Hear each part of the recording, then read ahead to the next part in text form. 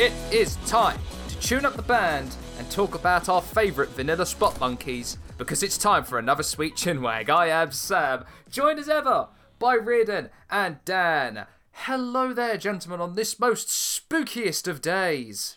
I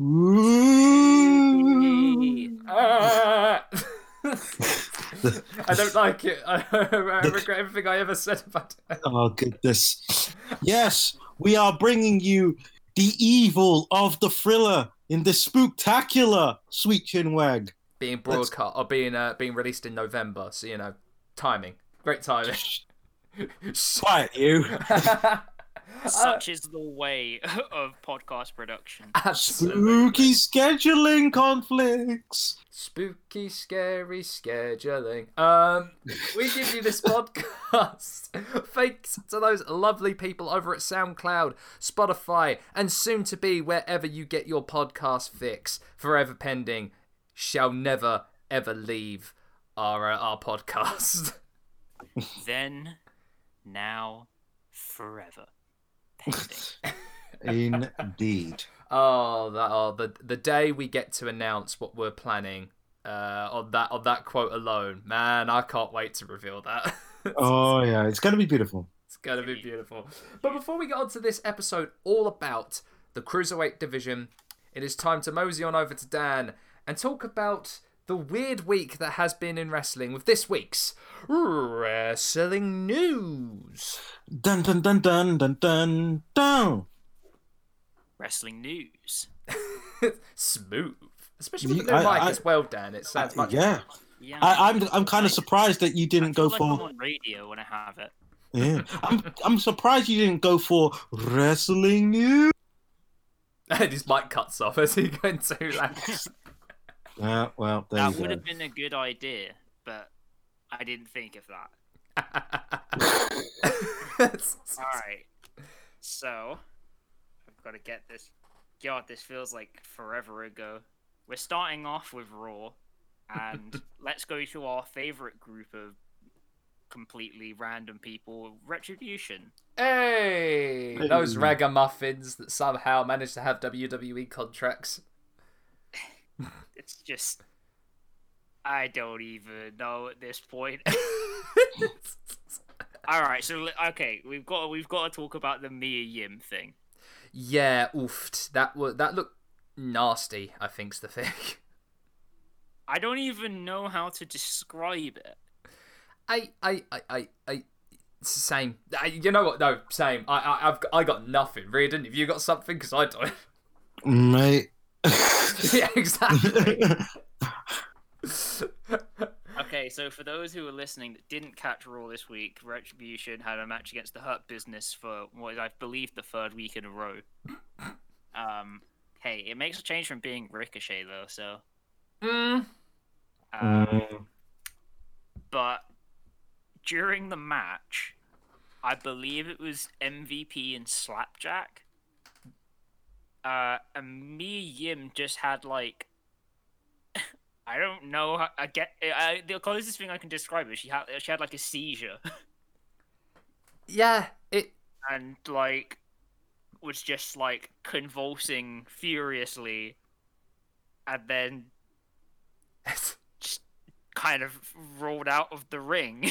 I can't even. Did Kenshiro suddenly like come into the ring and go Omoyowa whilst invisible and just destroy Mia Yim?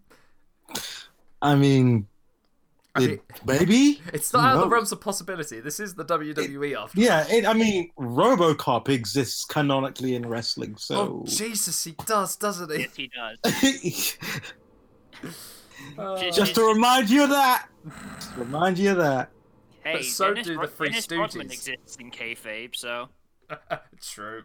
Oh God, that's true. The only way I can think to describe this happening though is it's just like one of those stupid meme videos where it's just like Mia Yim fucking dies. Like I honestly don't know what to say other than Mia Yim deserves better. Everyone in that group deserves better. She really does. And if Retribution weren't already a joke, that they definitely are now. Yeah. Which is a shame, because then again, Mustafa Ali dropped the Heat promo after. It's just a shame that it keeps happening after losing all the time. You know what? This all reminds me as well, and because I just did mention the reference. Anyone seen the Fist of the North Star live action film? Terrible film, but apropos of nothing. See, but that's the thing with Raw. Is I could talk about Fist of the North Star, and it wouldn't hinder anything talking about Raw, because Raw was just so boring. Yeah, I don't know, man. We had the match to decide who was in Raw's Survivor Series team, and I want to say, right, I know Elias has just returned, but Keith Lee should basically be a squash match. Yeah. Yes. It should basically be a squash match. It shouldn't have gone on anywhere near as long as it did. I mean, it's the Elias guitar. got the album out. He's got the album out though. Went #1 on iTunes. Oh, it did? I believe so. Yeah, it was. I think it was #1 in the soundtracks charts. Yeah, I believe something like that. Well, good for him. I'm legitimately happy for him. Yeah, but Gotta promote the album somehow. Yeah, definitely. It seems like this is kind of building to some kind of weird Keith Lee versus Braun Strowman feud, which I don't know that I want. That's. I think the that's current character of Braun Strowman. No, if it was Braun Strowman after WrestleMania, Yeah, like pure monster Braun Strowman. Not this weird rip-off Desert Storm looking guy. No, I want. Like, get these hands playing Strowman. A bit too much Call of Duty. Yes.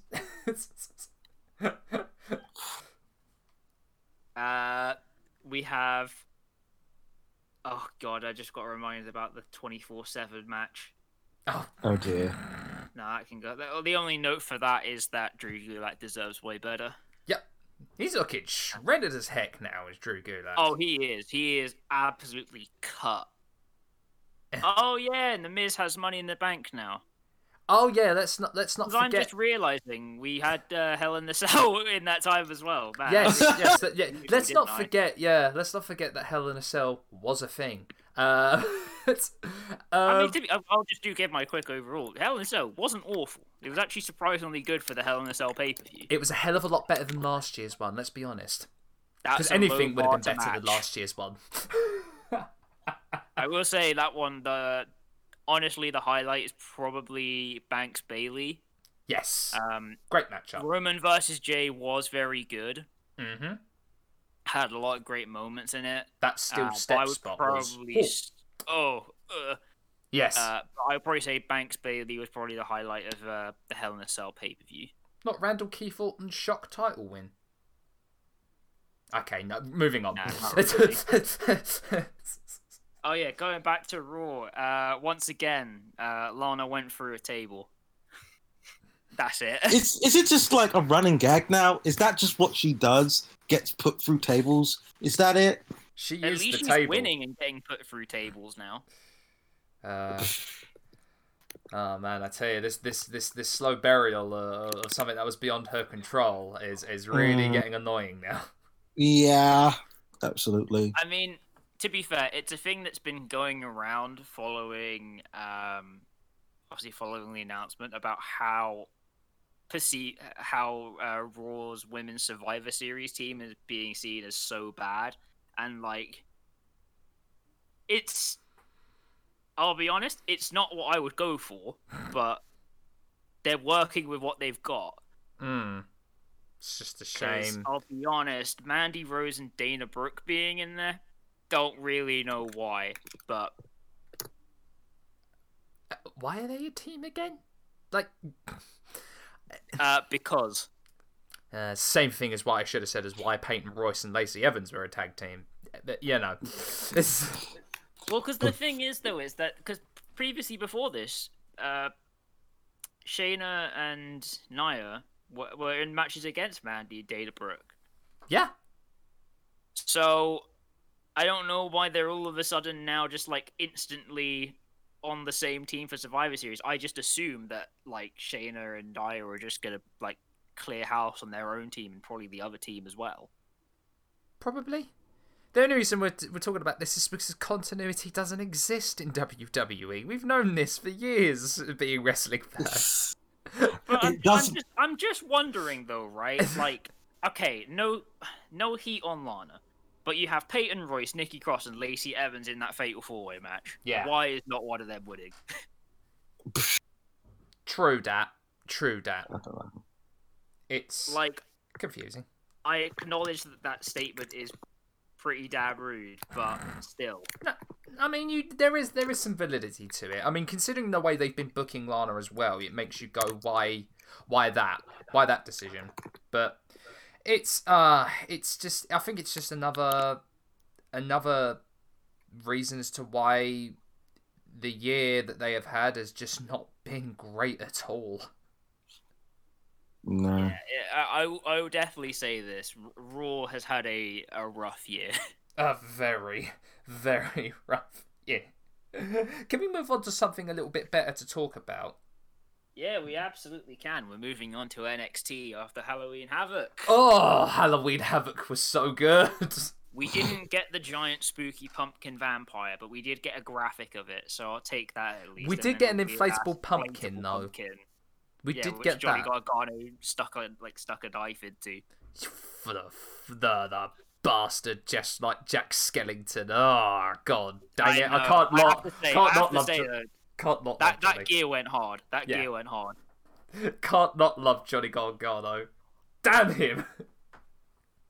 But no, that first match though of Gargano and Damian Priest was a really good match. Definitely showed the best of both of them, really. Yes. I was really happy that Damian Priest really got to show off the athleticism in this match. Absolutely. They put on a clinic. They put on a clinic of a match. Great opener to start off, and fantastic opener. Shotzi Blackheart being just Shotzi Blackheart is just like, go, yes, yeah, please. I just assumed that Shotzi Blackheart was just being herself. Yes.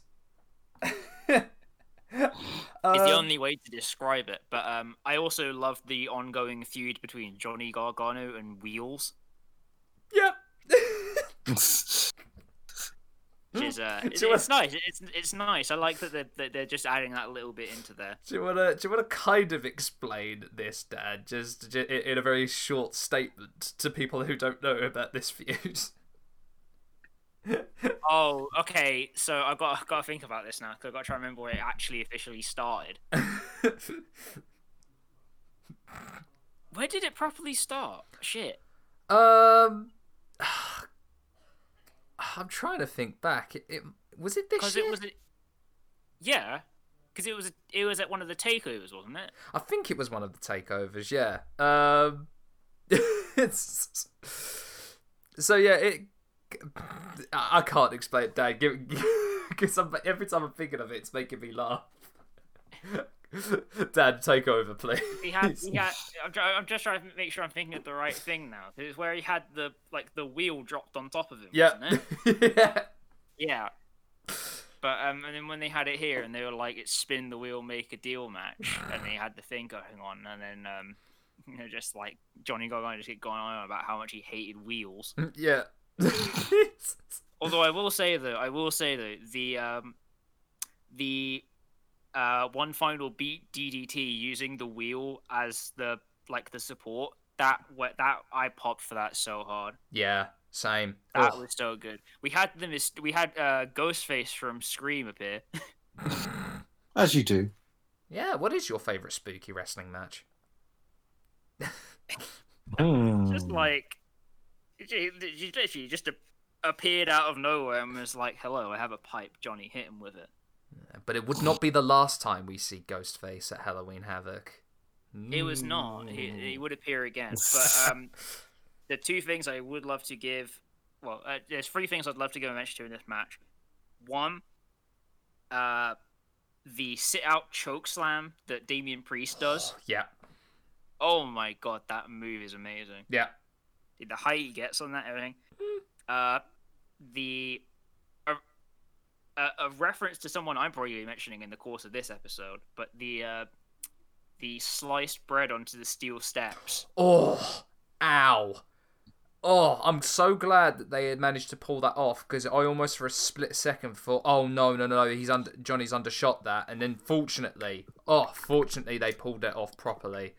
But that looked a bit fishy. That was ridiculous, honestly. Finally, the one where Gargano, they're like going up towards where the wheel is, and he opens up the casket and the skeleton jumps out and he super kicks it.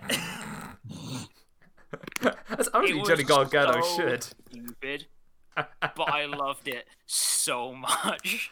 Oh man, talking of stupid though, let us talk about Cameron Grimes versus Dexter Lumis in the Haunted House Cameron of Terror. Grimes versus Dexter Lumis in the Haunted House of Terror. Now, basically, the way to describe this is it's just a tribute to like B horror movies. Yes. Can we mention as well the cameo appearance from Michael P.S. Hayes? Yes. Yes, we can. Cameron Grimes waiting on a van, and out pops from the back of that van is Michael Hayes, giving him words of encouragement, as only Michael Hayes can.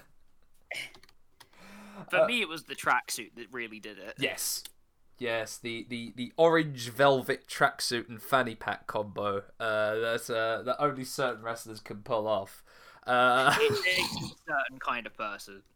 Yeah, that person is Michael Hayes. But let us not forget as well the shockingly B-movie-esque nature of the match, which I loved. This is true cinematic wrestling at its zenith. Yes, I said that. It's at times I felt it even rivaled the Firefly Funhouse. Personally, there's one way to put it, right, which is that if you're going at it from like the perspective of the other cinematic matches like Firefly Funhouse and the Boneyard match and other things, right? Honestly, I could see how people would be disappointed.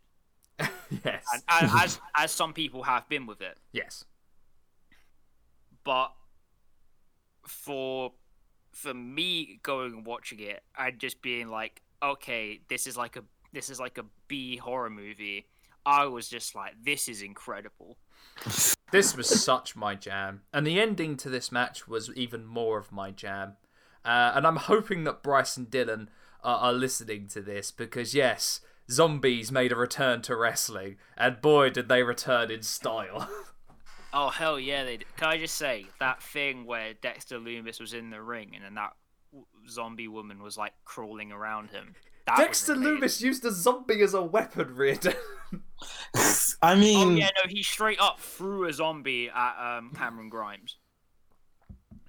But the moment before it, though, where she was, like, crawling around him, he was just standing, like, dead still. I was like, yo, holy shit, this is amazing. Yes.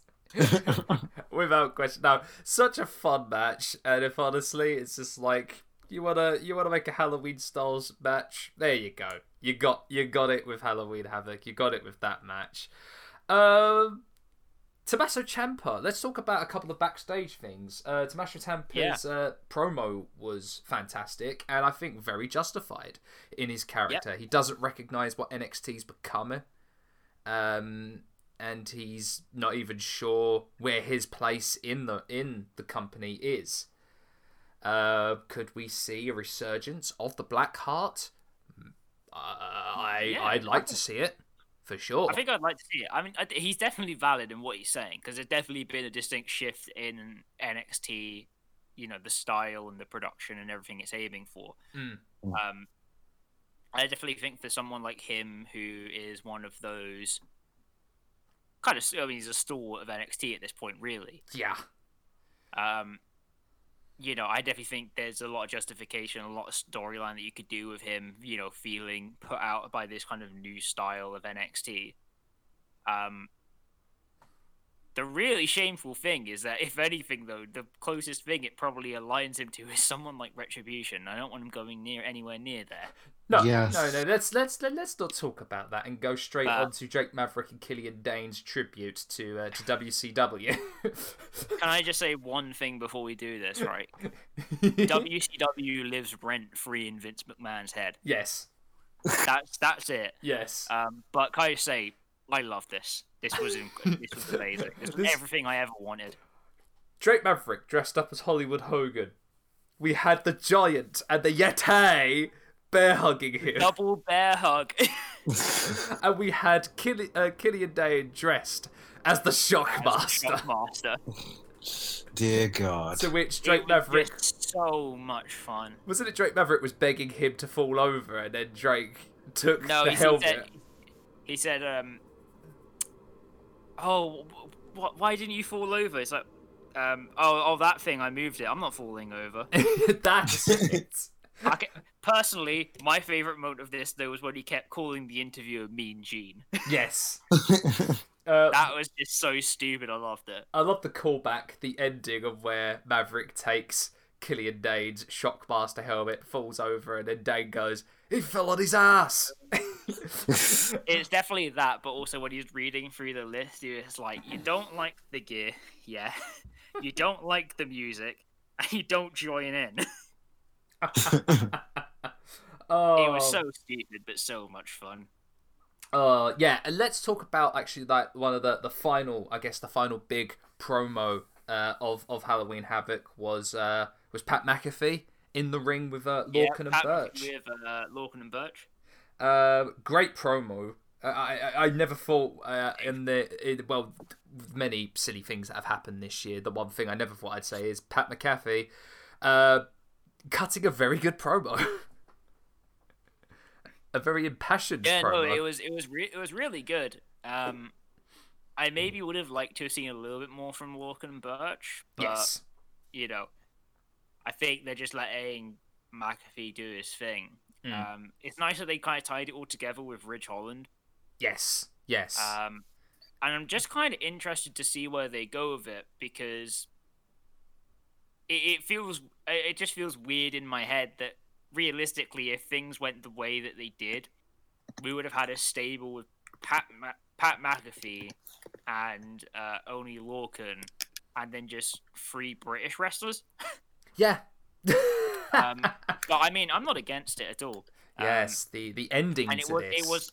It was quite nice though that they put they put the thing in about like Lorcan made a bit of a mistake in injuring Ridge Holland, which was good because that kind of ties everything up nicely together. I appreciated the fact that they didn't forget Ridge Holland, which is always the case with these things. It's really good that they addressed it. But I'm just kind of excited to see where this is going to go, really. And so with Kyle O'Reilly, the sole member standing of Undisputed Era, out comes Pete Dunne with a chair for himself and a chair for O'Reilly. Yeah, first time since March. Yeah. A Ghost looks like he's going to attack McAfee, Lorcan and Birch, but swings the chair at O'Reilly's back, because here's the thing, Pete Dunne doesn't forget, and he shouldn't forget what Roderick Strong especially did to him in the Dusty Tag Classic final against the Undisputed Era. Great callback to that, and very justified. But I don't know, maybe with these guys there on one side and the Undisputed Era on one side, I feel like a game should be taking place next month. A game of epic proportions that might require war. I don't know. Maybe. We'll see. Your best Willie Regal voice. War Games! That's the one! But no, 2 quick things. The 2 women's contests. Let's talk about Rhea Ripley versus Raquel Gonzalez. What a match! Can we get more, like, absolute hoss women wrestlers? Yes, please. Oh, this was so good! So good! Oh, no, just absolutely kicking lumps, hitting lumps out of each other. The spot that I go back to is when Ripley does a senton plancha from the apron. Gonzalez catches her, power bombs her against the plexiglass, and then just throws her to the ground. Oofed. Ooh. Oh, I know. That was a hell of a spot. But no, overall, fantastic match. And the main event, of Shirai versus Candice LeRae for the women's title in a tables, ladders, and scares match. Fantastic. Which is a match. great name. Which is a great name, by the way. Oh yeah, absolutely. Fantastic match, and I guess planting the seeds of where we're going with the women's division. We had the appearance of Ghostface. Which a lot of people are saying is Mercedes Martinez. Because now that she's out of Retribution, there's nothing really else for much for her to do. Well, that's the thing, because people were trying to argue about, is it the same person? And I think it's definitely not the same person. They just use one costume. Yeah. And so they were saying for the men's match, they reckon it's Austin Theory, which I hope not. And then for the women's match, they were saying Mercedes Martinez, which I guess I could see, because it's basically where she was before she moved up anyway. Exactly. Interference from Shotzi Blackheart, though, after Ghostface appeared. As any good host would do. Exactly. But after the match, she did make her intentions clear that she is, not only because it was her show, but she wants to make sure that the women's title picture is a fair and just one, and that she's gunning for that title. So, looking forward to seeing that. But no, Io Shirai retained the title. Great match. Candice LeRae taking some sick bumps in that match, may I add, as well. Okay, I know everyone's talking about the ladder bump, right? Because that was awful. Yeah. And to be fair, she basically took a ladder to her knees. Yes. Which must hurt. The one I want to mention, though, I don't see a lot of people mention it. They were definitely meant to do a chair suplex spot. Yeah. But I'm pretty sure they messed up, because I'm almost certain that LeRae landed first on the back of the chair and rather than the seat. Yeah, it didn't look clean at all of exactly what they were going for. She definitely caught one just to the side of her spine off the back of the chair. It sucked. It looked like it sucked massively, and I just hope she's all right, because she, as I said, she took some serious bumps. Yeah, that did not look fun. Also, was there the one where Io did the moonsault onto the chair? Oh, yeah, I remember that one. Oh. Yeah, Nasai straight onto a pile of chairs, which didn't look fun. Yeah, they really pushed the boundary of your typical women's match, and it was nice. You know what? In all honesty, I will say, and this is just a separate thing. Io's moonsault has something very specific about it, because she goes so flat. Yeah. And just when she took that bump, I was just like, oh my god, did her face hit it first, or did her knees hit it first? Because it looked awful. Yeah, it did not look great at all. Ow. Yeah, I'm pretty sure that they were hurt in the morning after. Both the pair of them were hurt in the morning after. But no, great victory for Io Shirai, coming out with Poppy again in the entrance, which I appreciated. As she should, because Poppy is amazing. And I'll look to see. I mean, I'm looking forward to seeing what's happening with the women's division now, even more so now with this. I'm definitely interested. I can definitely see. Well, I mean, I pretty much envision Rhea Ripley will be back in the title picture. It's crazy to think that Rhea Ripley's only 24. Crazy, isn't it? Crazy. Absolutely ridiculous that she's that good at that age. But so good. Yeah, she's there. Shotzi is there. I definitely see LeRae staying in the picture. Absolutely. Obviously Toni Storm and Ember Moon, Dakota Kai. Just again, we talk about how stacked that women's roster is. It's really interesting to see where things will go. The only thing I'm really interested in is because obviously the women's tag titles can be defended on all three brands, can't they? They can indeed. So I'd be really interested to see if they leave her into that.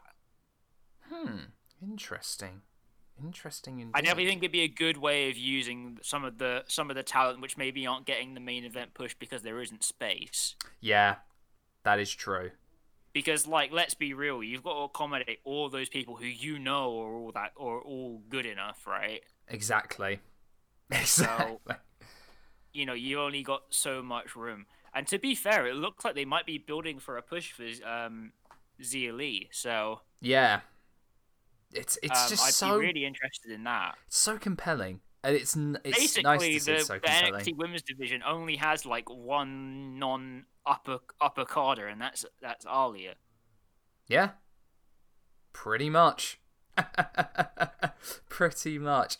Before we get onto SmackDown, before I let you get onto SmackDown, Dan, can I just say, if there's one match everyone needs to see from the previous week, please make it Volta versus Ilya Dragunov for the UK Championship. This match was incredible. So good. We all knew it was going to be good. You'll see how my reaction was, but it reflects everyone else in the podcast reaction. Yeah. Holy shit, that match was amazing. It was incredible. I've been a fan of these guys for so long, and it was nice to see. I almost in a sense this is kind of like the last hurrah for WXW, because I believe, unfortunately, they have dissolved and are now no longer, which is a shame. German wrestling has kind of taken a bit of a blow to that, but Germany being a massive hotbed for wrestling, I know that this won't be the end for German wrestling for sure. No, it won't be at all. But no, this was like the greatest hits compilation of every single match that Volta and Dragunov have had in their illustrious history, wrestling one another. To echo the words of one of our favorite creators here, Joseph Montesio, this match was just two men beating the crap out of each other, and sometimes that's all you need. Exactly. I know, like, I talked about it in previous episodes prior, but like, if you really want a great introduction into King's Road wrestling, I think that match is as close to a King's Road match that WWE will ever put on. Oh hell yeah, they'll never get close to that. But no, Volta is still your UK champion, and in all honesty, I don't see this as the end of Dragunov going for that championship. No. I think no. my hope would be that it would be one more match between these two, because I know a lot of people are going like, well, who can be UK champion now? I honestly think Dragunov should be the next UK champion. I'm going to throw out something speculative. I'm going to say that the next time they're able to have, like, takeover worlds collide, or, like a big takeover event with fans, they'll do the switch for Dragunov. Yeah. I really, really hope so. And you know what? After that, and just because it was announced on the same show, how about we have Dragunov versus Rampage Brown for the UK Championship? I want to see that match. I'm so happy they've made that signing. So happy. To be fair, it's crazy that they have NXT UK is getting so much great talent, but the show's only an hour long. Yeah, it's crazy. But I know a lot of people sleep on it. A lot of people, like, oh, NXT UK, funny. But it's like, do you reckon Raw could take an hour off their production and give it to NXT UK? So honestly, I think they should. They should. Because I don't. 3 hours for Raw is way too long. Yeah. As the sentiment of every wrestling fan in the IWC at least will with say. SmackDown now, I can at least vaguely enjoy it because there's something interesting happening. Well, apart from this week's SmackDown, which is a great segue into SmackDown. See, I know how to do this. Let's talk about SmackDown, even though I really don't want to. But let's talk about SmackDown. Well, I mean, I think we've got to start with Roman Reigns and Jey Uso, right? Great, fantastic continuation of this story. Yeah, I'll be honest. I originally wasn't so hyped on this continuing, but actually now I've really, really bought into them keeping it going. I'm actually really, really interested. Yeah, especially with what Jey does later on in the night. Roman. Oh man, the circle is complete. Finally, I'm glad, and I'm so happy for Roman. Yeah, I'm so happy that Roman Reigns is now free to be the person he actually wanted to be. Yeah, I mean, here's the thing. I think we all know that, you know, he has great strengths and and his weaknesses unfortunately were being I think magnified because of terrible booking decisions. But now that Roman Reigns is in this position where he's got sort of kind of like a little bit of creative leeway, he's got freedom to kind of mold the character to the way he sees fit. This is the Roman Reigns I wanted to see in 2015, going up against Brock Lesnar. I've always said that this is the Roman Reigns that we could have had all along, but we didn't get. And unfortunately, what we got the Roman Reigns who was being, booked out of the solar system and being fed lines. Yeah. When that wasn't what he needed. And to be fair, he didn't ever really need to be a face. Exactly. No.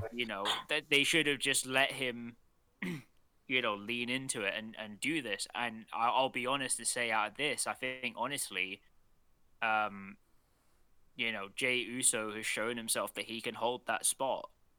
Absolutely. Really up there with the best. I'm just kind of like, my dudes. Did we learn nothing from The Rock? Exactly.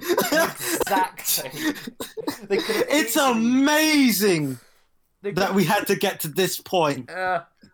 They could have easily do the playbook from 1997, but for some reason they never did until now. Yeah, no, we just had this situation where you had like the entire blueprint set out, and yet just for some reason they're like, okay, but like Roman Reigns has to be a face. Why? He just has to. Because he's Superman. Look at his body armor. It's clearly Superman. He has to wear the vest. But no, I'm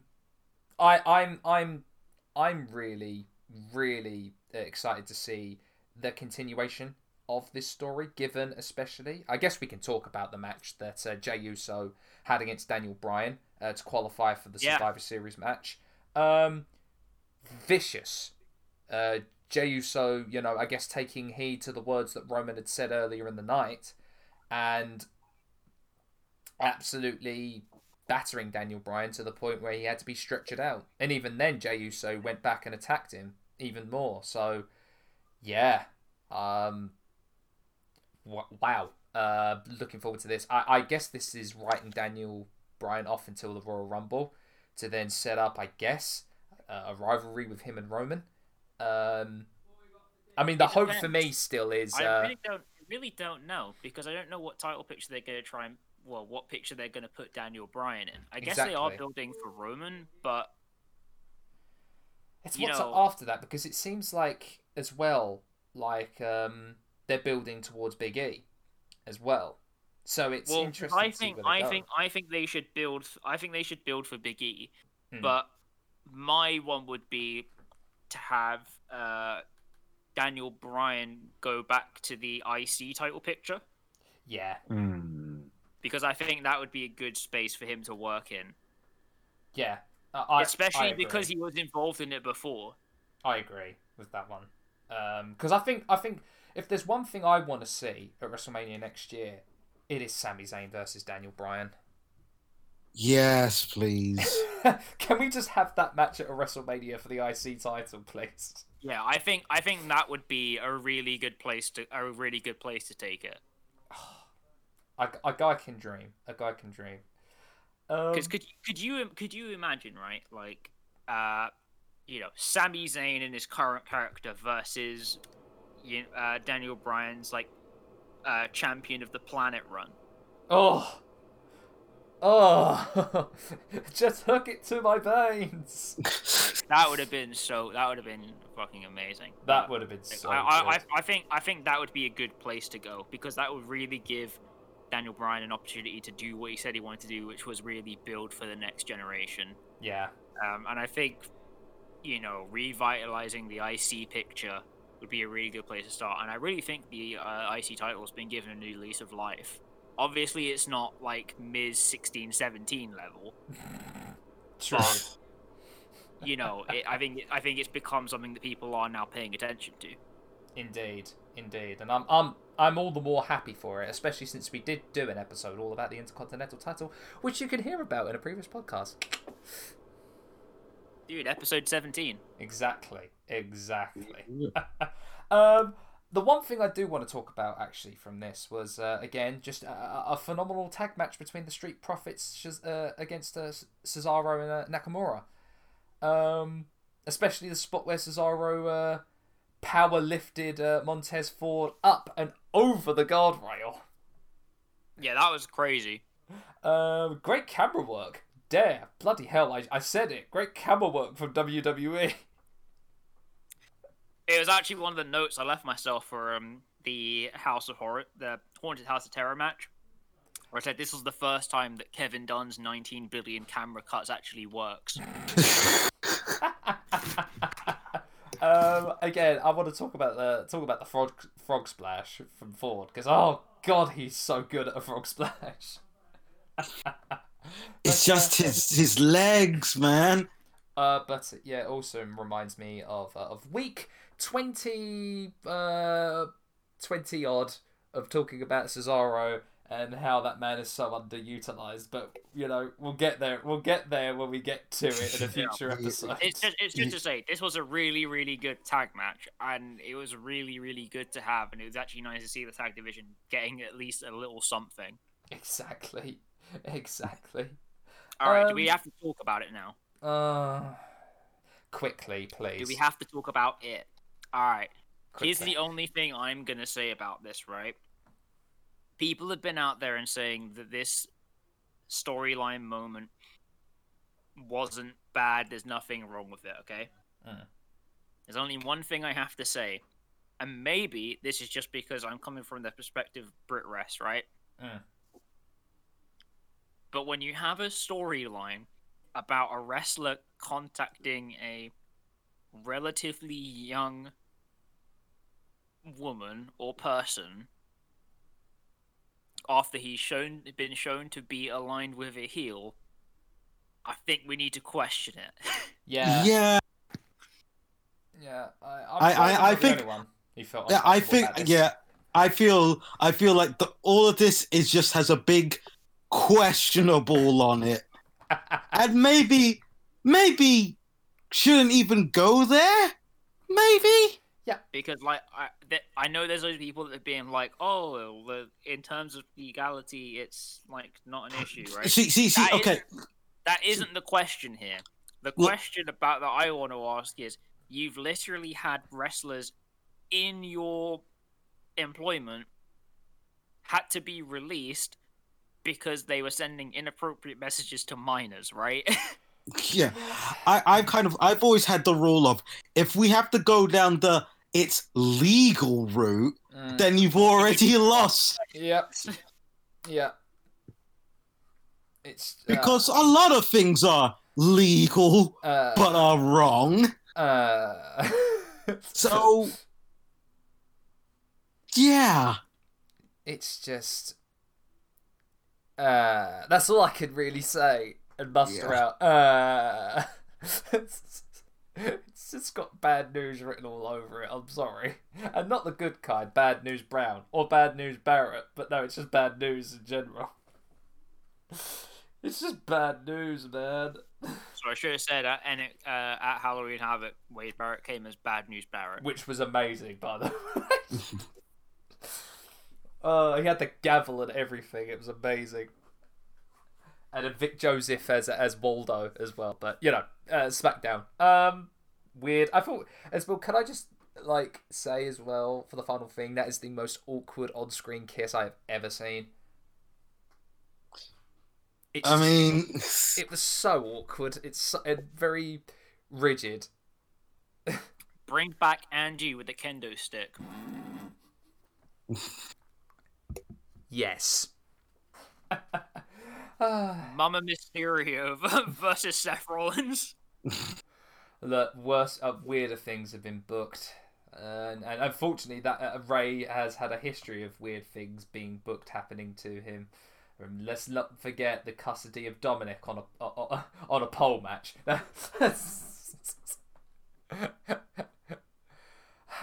Poor guy. Yeah. So please tell me that's the rest of the news. Just briefly, I want to go over to Impact because they've been putting on some absolutely outstanding stuff recently. Oh yeah, absolutely. First of all, just would like to say it's very unfortunate that Alex Shelley got injured. And with a pile driver no less as well. Fun. It sucked. But to be fair, the guy is a licensed physiotherapist, so if it was going to happen to anyone, good for him. True. But no, he said he's already in the stage of recovery, and it's not like super serious, but it definitely did some kind of damage. Yeah. But still, though, the rest of the tag match was pretty great. It was really interesting seeing Chris Sabin there all alone. I was really hoping they didn't go back to the one-man tag team gimmick that I think TNA did about 4 times. God, they have done that. They have recycled that a number of times, haven't they? Well, Samoa Joe and Kurt Angle did it. Oh, crumbs, yeah. Let's not forget when Kurt Angle had all the titles. And I think it was Magnus did it. Yeah. Oh God, WWE been stealing. I think his was though that he was in a tag team, but then had to defend it on his own in a match because his partner got injured. Yeah, something weird like that. Anyway, though, the North are back as being tag champs. I love Ethan Page. Not a whole lot else to say. It was a really, really great match. Yeah. I was really interested that the Good Brothers didn't win, but it was probably leading up to something in the future. Here's hoping. Su Yung is now your new Knockouts champion. I'll be honest, I'm very surprised by this booking option. Yeah, I was surprised by it. So for context, Kylie Ray didn't turn up, and she wasn't there, and I don't know that they actually even gave a reason for it. Yeah, it was very weird and it seemed very last minute. It's a shame because I was really looking forward to Kylie Ray versus Deonna Purrazzo. Same. I think everyone was, and everyone was kind of like, "Oh, what's happening here?" And everyone was kind of just unsure about what was actually happening. So hopefully some light can get shed on that properly. But we had EC3 versus Moose. Oh, another big Hoss match. Oh, absolute big Hoss match. Love the cinematics. There was a weird moment where it started playing like Euro techno, but you know. But it was really good though, and I think for what it was trying to achieve. Obviously, with EC3 going to start working shows in Ring of Honor. Yeah. As well as Impact as well, as far as we know anyway. And now setting out, what looks to be like a heel run for Moose. Indeed. So that could be really, really interesting. Obviously, the big thing now is obviously Rich Swann is your new Impact Heavyweight Champion. Very interested by that choice. Yeah. Thought they might let Eric Young hold on to it a little bit longer. But I mean, I'm happy to see it. I am as well.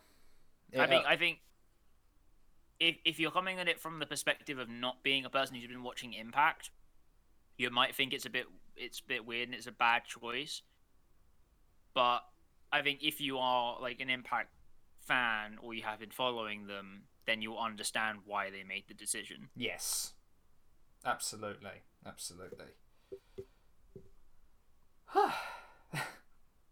Otherwise, though, the only other thing is in AEW, we had the battle for the first win. Oh, this was an amazing match. Between Peter Avalon and Brandon Cutler on AEW Dark. Yeah, so you can readily watch this video this match on YouTube, by the way. Yeah, this is free to watch. And it's alright. Great. It's ridiculous. It's ridiculous how good this match was when you think to yourself, this really should have been a Full Gear, or at least an AEW match. But I think this should have been on Full Gear. Yeah. Because the stakes were that this was going to be someone's first win, one of these two guys' first win in AEW, and these guys have been on a losing streak since they reset it in the beginning of the year. Yeah. Just like shout out to Brandon Cutler's gimmick of being a DM. Mwah. Dude, I love it. That's so great. I bet you it just warms the cockles of Riordan's heart. Yeah. DM and GM representation.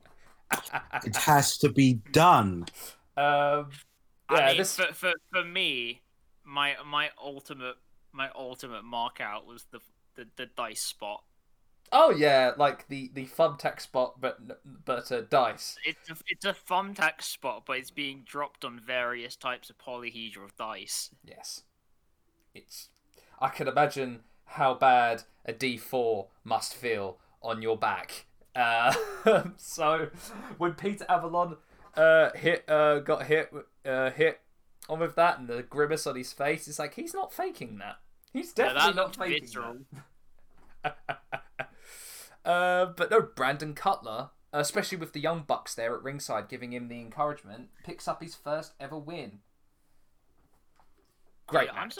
I'm so happy with that. I'd be interested to see what they do with Peter Avalon though.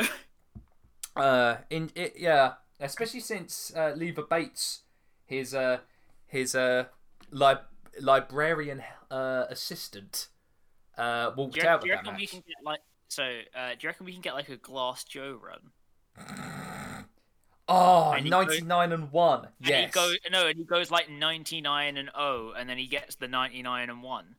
And it's against John Moxley for the World Championship. Oh my god. Oh my god. No, you know what? I've done it now. Avalon Cutler 2. Oh, for the World Championship. Yes. That needs to happen. Book it, Tony. Title. Book it, Tony. With that, though, we are done with the news. Very long news segment this week. Mind you. I thought, we haven't got much to talk about this week. Nah, it turns out we had a lot. We had stuff to talk about. I just didn't make the notes. True that. But this is what happens when we don't bullet point the news. It goes on for an hour. But you know what? If people are still here, thank you. We appreciate it. But before we get to the main portion of this, we need to go and head over and speak to Riordan because it's time for Recommendation Corner. Riordan. I promise there is actually an episode, by the way. Yeah, we do have an episode. But real quick, so we could get this episode properly started, I would like to do a shameless plug to Out in the Ring, which is a 2021 documentary coming out on LGBTQ plus pro wrestlers and Star. So we'll have a link of that. Well, Dan will have a link of that in the Sweet Chinwag Twitter, which you should all be following. This man, he's a great salesman, isn't he? Gotta be done. This isn't a charity. He's not wrong. I'm not wrong. And with that, it is time to get on. Charity, by the way, so. True. It's time to get on with the Cruiserweight Division. So, I guess the first question I have to ask you two is, what image conjures up in your mind, or what feelings conjure up in your mind when I mention the Cruiserweight Division? Can I just say that, hey, you two, short artists, you short asses of the Sweet Chinwag podcast. What do you think of the Cruiserweight Division? You vanilla midgets. What do you... To quote Kevin Nash, you vanilla midgets. What do you think of the Cruiserweight Division? Is it because I'm white? Yes, it is because you're white. And here at the Sweet Chinwag podcast, we are quoting. We don't like that term. We don't like that term, but I had to quote it because Kevin Nash. That term wholeheartedly, but as my friends will say, they'll just say to me, "Oh, that's just because you're short, though." Oh my goodness. So we're short guys, as you could probably tell. Dan and I. Yeah, we are. Sam isn't. See, I'm not vertically challenged like certain people. The lanky bastard. But anyway, so when it comes to wrestling, it's safe to say that we've always been like, we were never going to be able to do wrestling because you need to be 6 foot and absolutely massive. Excuse me, but the term is an absolute unit. I'm sorry, an absolute unit. But if there's one thing the cruiserweights teach you, it's that you don't have to be. And in fact, you have a place. and that place is in a table because that's how it ends up with all the cruiserweights. I won't lie. I thought you were about to say, and your place is in the mid card. I mean, it's on the B show. That is filmed before the main event.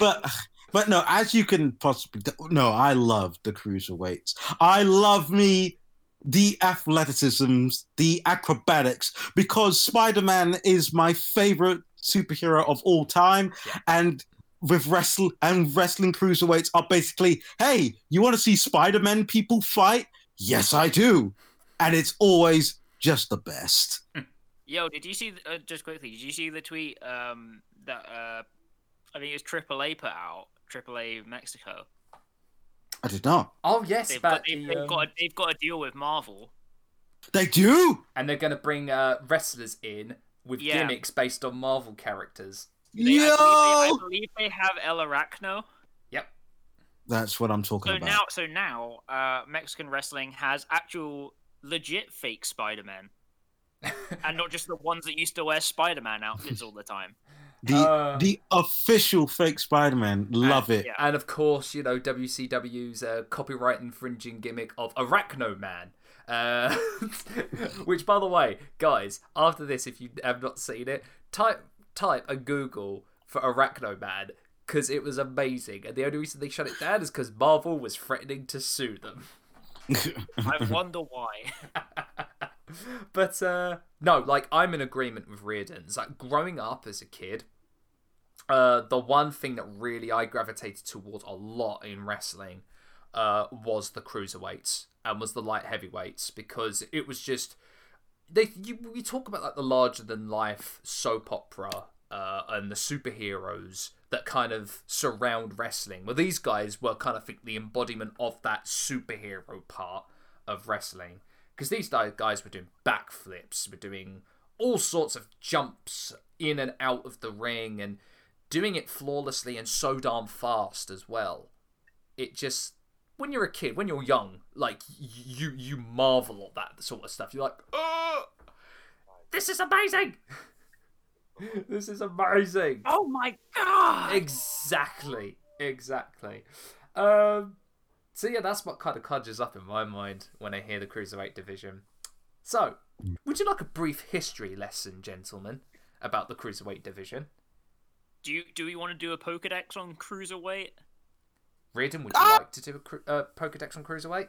I mean, do we need to? Cruiserweights. They're the cruiserweights. If you ever watch boxing, MMA, any of that kind of stuff, they're end of the Pokedex. That's the most inspired Pokedex I think we've ever had on the Sweet. I'm like, I stand corrected. So let us start all the way back in 1991 and the short-lived title known as the WCW Light Heavyweight Championship. Now, this was actually supposed to be the start of a relationship between WCW and New Japan as a way to kind of talent exchange, but also give these guys a platform to, fight for the title. But it didn't even last a year, this title. It had proved popular with the fans, but I think it was visibility, booking decisions, and creative that kind of kiboshed this initial title. So, would you like to know? Actually, no. Would you like to guess who became the first title holder of the WCW Light Heavyweight Championship? It was taken. Just to give you some context. This was contested in a tournament, and the finals for this tournament took place, funnily enough, at Halloween Havoc 1991. Who do you think won or became the inaugural light heavyweight champion? Okay, now I need to have a think about this, but correct me if I'm wrong, but wasn't the person not contracted to WCW? No, he would have been contracted to WCW at this time. Okay, I might be thinking of something else then. Riordan, would you like a guess?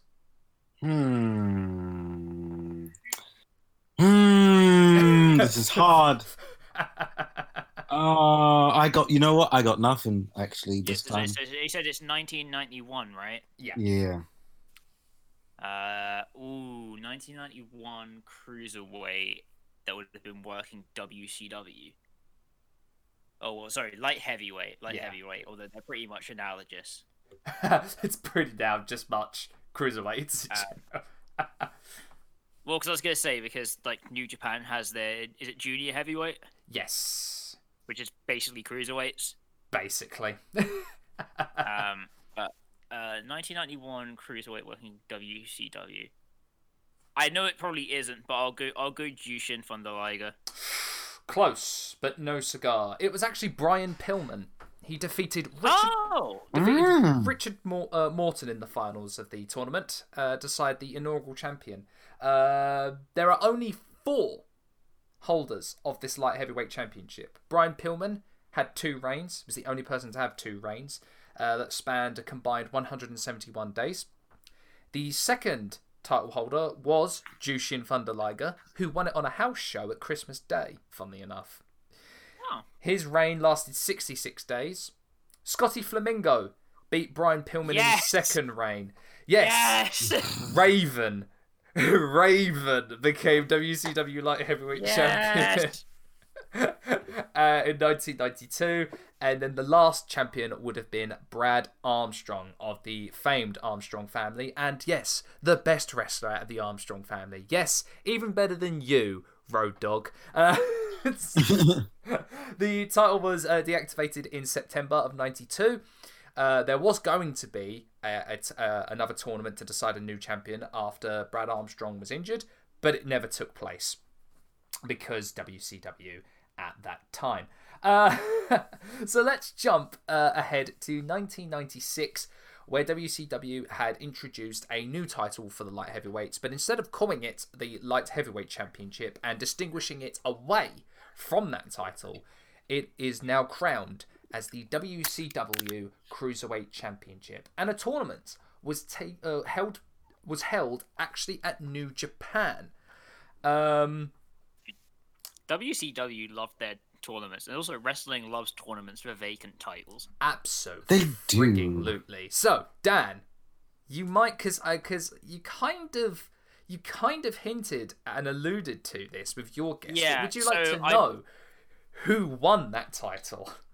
Because I'm trying to think of it, because I know in preparation for this episode about various cruiserweight champions, and I have this recollection that the person who won it wasn't actually contracted to WCW. Correct. They were a New Japan member, or part of the New Japan roster, I should say. At this time, I've got a name coming into my head, but I don't think it's the person. Riordan, would you have a guess?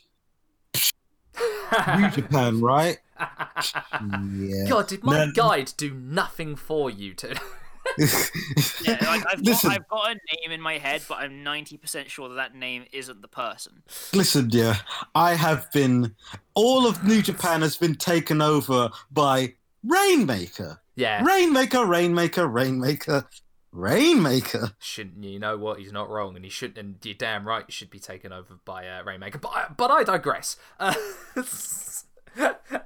Dad, do you want to guess then? What is the name that comes to mind? All right, I'll say the name that's going around in my head, but I'll say Masahiro Chono. Not Masahiro Chono, unfortunately. But I can see where you're going with that.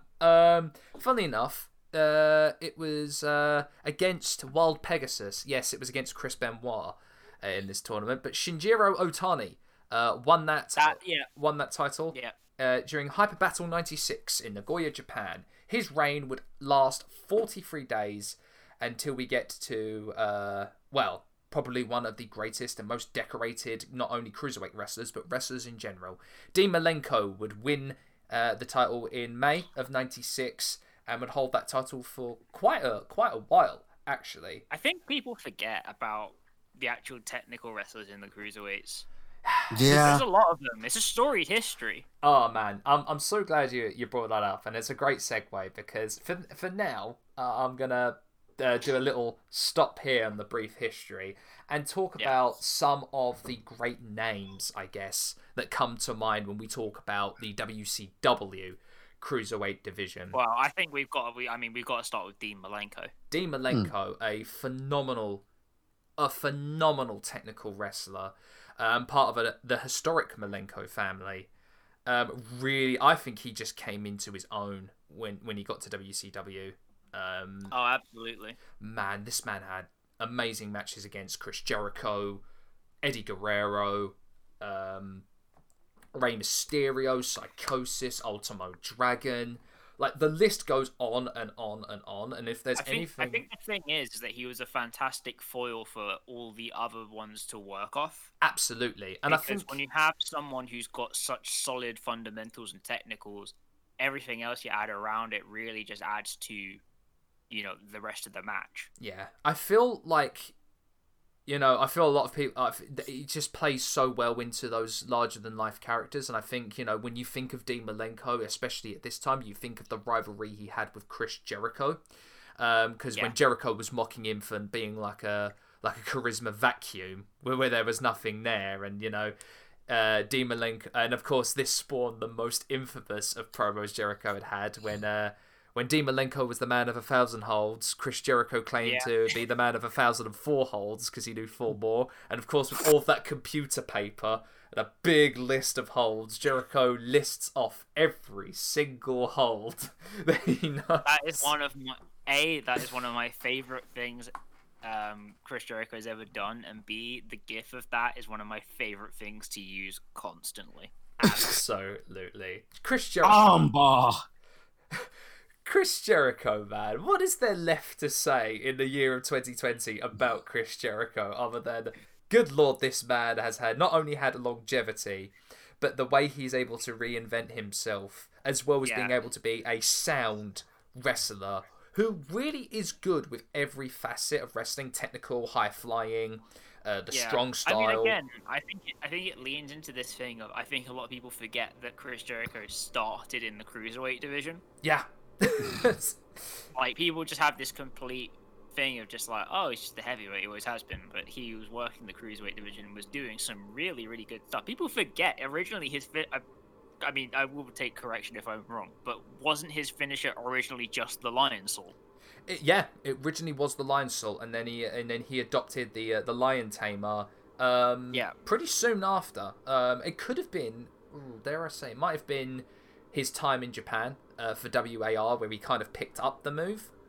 Probably. But yeah, like, sound wrestler. And if you go back, which, I mean, this whole episode, I think all of us are going to implore everyone to go back and watch Cruiserweight matches. Yeah, no, there's so much. If you want my one for Chris Jericho and WCW, I believe it was Chris Jericho and Lance Storm. Oh, yeah. That series that they had was incredible. There is another match I definitely want to recommend, which was him versus Eddie Guerrero in Fall Brawl 96. Or it could have been 90... Yeah, I think it might have been around 96, 97. Phenomenal match, those two would always put on. And again, that segues us right into Eddie Guerrero. And oh my god, Eddie Guerrero, man. I know we gush about Eddie Guerrero often, but... No, for good reason. We do, but there's a lot of very good reasons that we do. And the simplest one is to say the dude was just incredible in the ring. Yeah. It just... I don't think there has never been... There's not really a whole lot else to say to it. It's just that he was that good. Yeah. I think there is no one I have ever seen, before or since, dare I say, that has ever been so fluid and so smooth in that ring and makes it look effortless as much as Eddie Guerrero did. So we will get to it later, but obviously because we are talking about Eddie Guerrero, we have to mention the Cruiserweight match. Oh yes, because Eddie Guerrero versus Rey Mysterio at Halloween Havoc '97. this was going to be a sequence, a section all of its own that I was going to get to. We will get to it. We will get to it on its own. But like, it's just the way Eddie Guerrero moves, the way he controls it, the way he had this very specific sense of like his physical space in the ring. Exactly. And what that would allow him to do. And, he just was on like it always just seemed like when he was wrestling, he was on like another level of thinking. Yeah.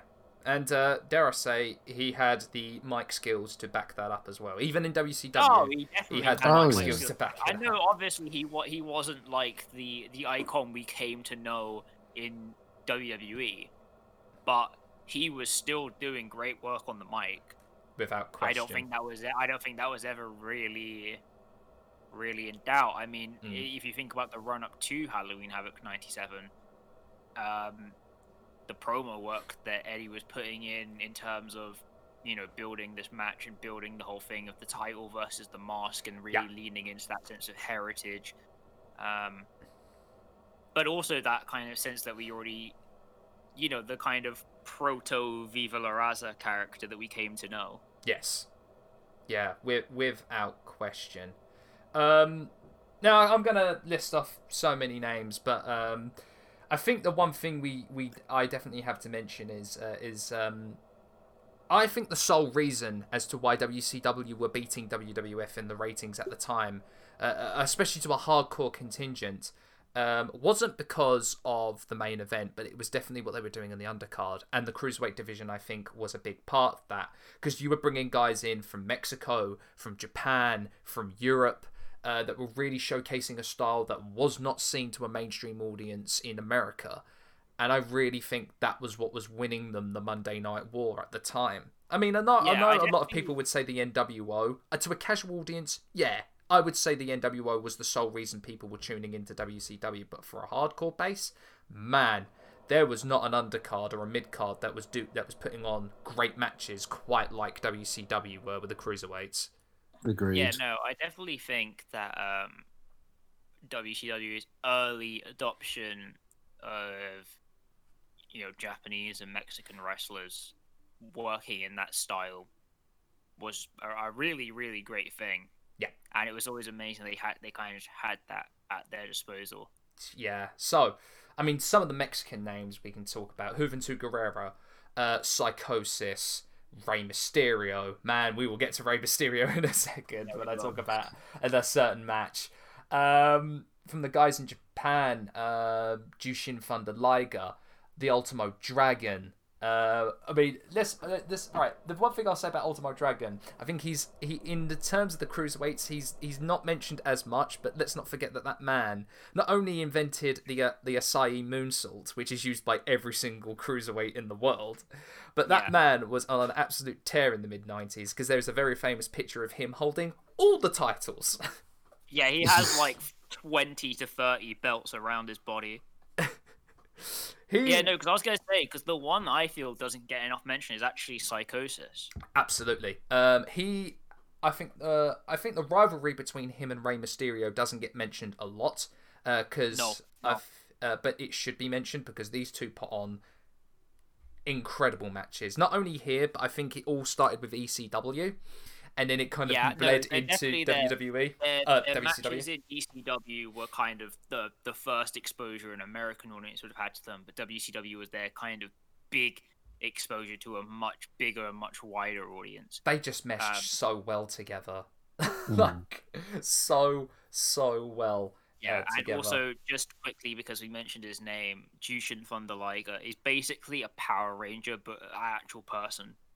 Yep, and that God man, bless him. That man whose gimmick was based off an anime really maybe shouldn't have gotten over, but good lord, it got over massively. He was like the only way I could describe it is it was like he was in control of every single bit of his body at once. Yes. And that sounds like a stupid thing to say, I know.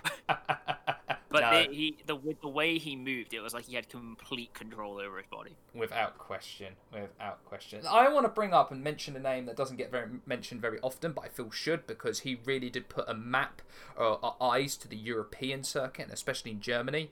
Alex Wright. I know he had a very stupid dancing gimmick, but point still stands. He was a sound, technical master of the mat, and really showcased that German catch style to a wider audience. And I feel like he was a main staple in the Cruiserweight division for sure. And he had amazing matches against Liger and Chris Jericho and Eddie Guerrero. So, his name deserves to be there as well in the pantheon of Cruiserweight champions. Yeah, he's definitely one of the people that doesn't get mentioned enough, actually.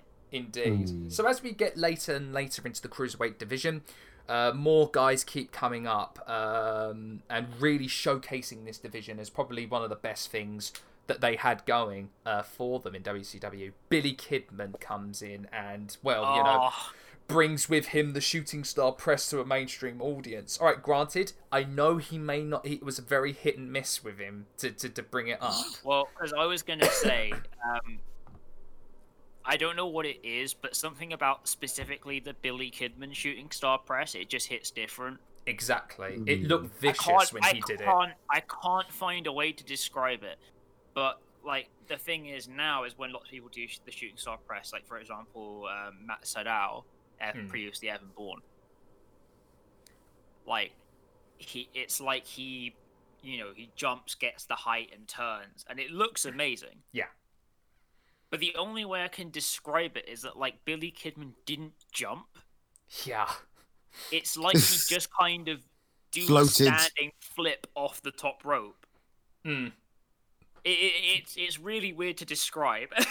It looked... That's the one thing I will always say. It looked vicious when he landed on an opponent. It completely hit different. Yeah. For sure. So we had Billy Kidman coming in. We had, even though he was around for a long time and only just came into the Cruiserweight division, Disco Inferno. Yeah, I'm going to bring his name up. Disco Inferno. What was Disco Inferno doing in the Cruiserweight division? No idea. They had to have something to do with him, and but here's the thing. His gimmick got over in WCW, so I can't say much. Yeah, that's the thing. Chris Candido, Lance Storm, and in the later and just in the kind of heyday of the Cruiserweight division, we had guys like Mike Sanders, Chavo Guerrero Jr., Shane Helms, Elix Skipper, all of these guys that were really bringing more and more stuff to the table, and were really. Dude, I wish we got more of Elix Skipper. Same. I mean, his Canadian gangster gimmick, I think, was a little bit silly, especially when he aligned with Lance Storm and Mike Awesome. But you know what? Point still stands. Elix Skipper was great. He wasn't great on the mic, but he was great in the ring, for sure.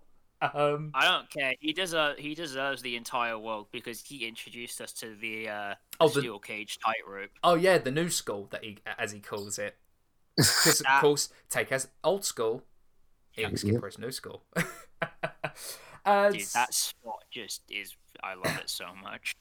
And so at this time, of course, the last recognised WCW Cruiserweight champion would have been Sugar Shane Helms when he had disbanded from Free Count, the boy band, and then went on to have his famed solo... hold tight, Free Count. And his famed white solo career. Basically, it was like, if, say, NSYNC were a stable in wrestling and Justin Timberlake went off to become a singles wrestler. The talented one left Free Count, basically, Riordan. So that was me. Have that squander towards NSYNC. All right. I'm sorry. I guess Joey was okay as well. But let's do a time jump back then to I guess we could talk about matches left, right, and centre in the WCW incarnation, but I think of course there is one we can mention that we've already mentioned, and that there is the Cruiserweight match.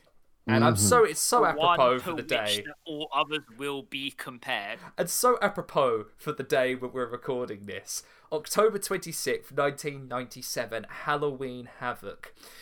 Would you believe it? The main event for this match was Hollywood Hogan versus Roddy Piper in a weird amalgam cage Hell in a Cell match.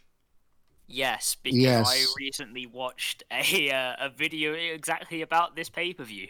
Thank God for Brian Zane, that's all I'll say. Yeah. But on the same night, we had Rey Mysterio versus Eddie Guerrero in a mask versus title match. Should Rey lose this, he would have to unmask and, of course, reveal his identity to the world. If Eddie lost, well, then basically Rey becomes world champion. Cruiserweight champion. Alright, first thing I have to mention about this match was Rey's gear, looking like Darkman. Yep. That is so iconic, even to this day. God bless him. Dude, Rey and his comic book inspired outfits. Yeah. They give me life. He's so many alt skins. Exactly. It just warms the comic nerd in me so much. But man, what can we say? Man, there's a reason why people gravitate to this match, and people say this is the greatest cruiserweight match of all time. These two were so smooth in the ring. Yeah. And it wasn't... I think the great thing about this is that with most cruiserweight matches that we, down the line we'll get to talk about, it seemed like it was spot after spot after spot after spot. This was amazingly crafted out of spot, psychology, spot, technical, spot. Yeah. Oh. Yeah, this match really just kind of has everything you're looking for. Oh. Two guys, I would say, dare I say, at the absolute zenith at their time in WCW, putting on... I guess a lot of people weren't expecting much for this match. At least from what I've seen and researched, a lot of people weren't expecting much. But the fact that they came out with this amazing match that was so well crafted and had some amazingly memorable spots. I mean, the one of the tope con hilo from Mysterio onto Eddie is a great example of that. Yeah. I just think it's I guess adds to the folklore of how amazing this match is. Yeah, I will say my favorite moment from this match is, I can't think of a way to describe it, but I always call it the seesaw. Yeah. Where they're doing the test of strength, and then Eddie is on the floor and he's hoisting up Rey with his legs, and then they do that, and then Rey goes up onto the ropes and then does the DDT. Yeah.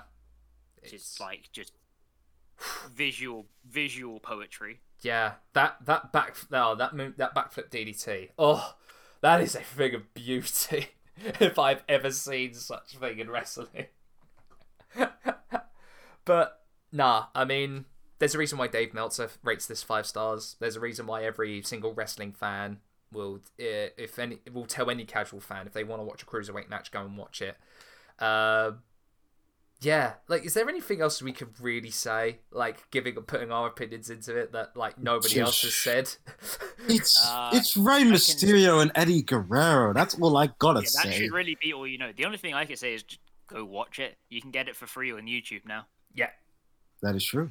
And at least we have the amazing Halloween Havoc set as well with it. So yeah, there's even more incentive to go watching it. Go see the giant spooky pumpkin vampire. Yes. You and that pumpkin vampire. Okay, so let us fast forward then back to where we were in the brief history. 2001, WCW was bought out by the WWF, and with it, every single title that they had. Now, I won't go into such detail as the title changes during the invasion angle, because I feel like, it was a bit... Because the light heavyweight championship was still being used at this time, and there was kind of flip-flopping between the cruiserweight championship and the light heavyweight championship, to the point where it gets confusing as to who was holding the titles at the time. So we'll jump to Survivor Series, when WCW is no more, and the light heavyweight title and the cruiserweight title kind of meld together to become the WWF Cruiserweight Championship. And of course, we get to 2002 when WWF becomes WWE, and then it becomes the WWE Cruiserweight Championship, but I digress. This is the start of, I think, of a the greatest time, I think, for SmackDown, I think. So when the brand split happened, the Cruiserweight Championship became an exclusive title for SmackDown solely. And with it, I think, produced, dare I say, some of the great, not only great wrestlers, but great matches. We had, I think the first rivalry I want to talk about in particular is funny enough, the Hurricane and Jamie Noble. The reason I bring this up in particular is because, of course, the Hurricane defeated, I think it was Tajiri at the time, to become the champion, and had this amazing, like, short little run with it. To then which Jamie Noble, called up from OVW, comes in and basically defeats the Hurricane at King of the Ring to go on to have one of the longest reigns as champion. I think he held it. All right, from here it says he held it for 147 days. So from June to November, Jamie Noble held that title and actually did have some very good matches against guys like Tajiri, Hurricane, Billy Kidman. Ultimately, with Billy Kidman winning the title from him at Survivor Series. Which brings us to a great rivalry that I want to talk about. The newly debuting Rey Mysterio, of course, going up against Matt Hardy version 1. I love the storyline leading into this rivalry. So Matt Hardy, before he won the title, had to cut weight. Because he was at storyline-wise, he was at like 235.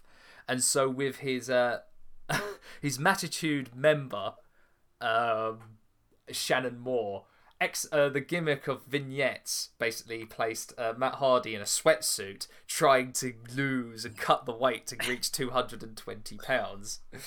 And so in matches, you'd see him wearing the sweatsuit as well. Getting down to that weight. Fortunately, he does. Wins the Cruiserweight Championship. They had an amazing match, him and Mysterio at WrestleMania 19 to open up. Funnily enough, fun fact, Mysterio's gear was of Daredevil at WrestleMania 19. Yes, it was. And they had a match on SmackDown June 3rd. An amazing match. I remember very clearly as Rey Mysterio having some amazing senton plancha spots. But the one thing I want to say is that Matt Hardy really shone in his rivalry with Rey Mysterio. They worked tremendously well together.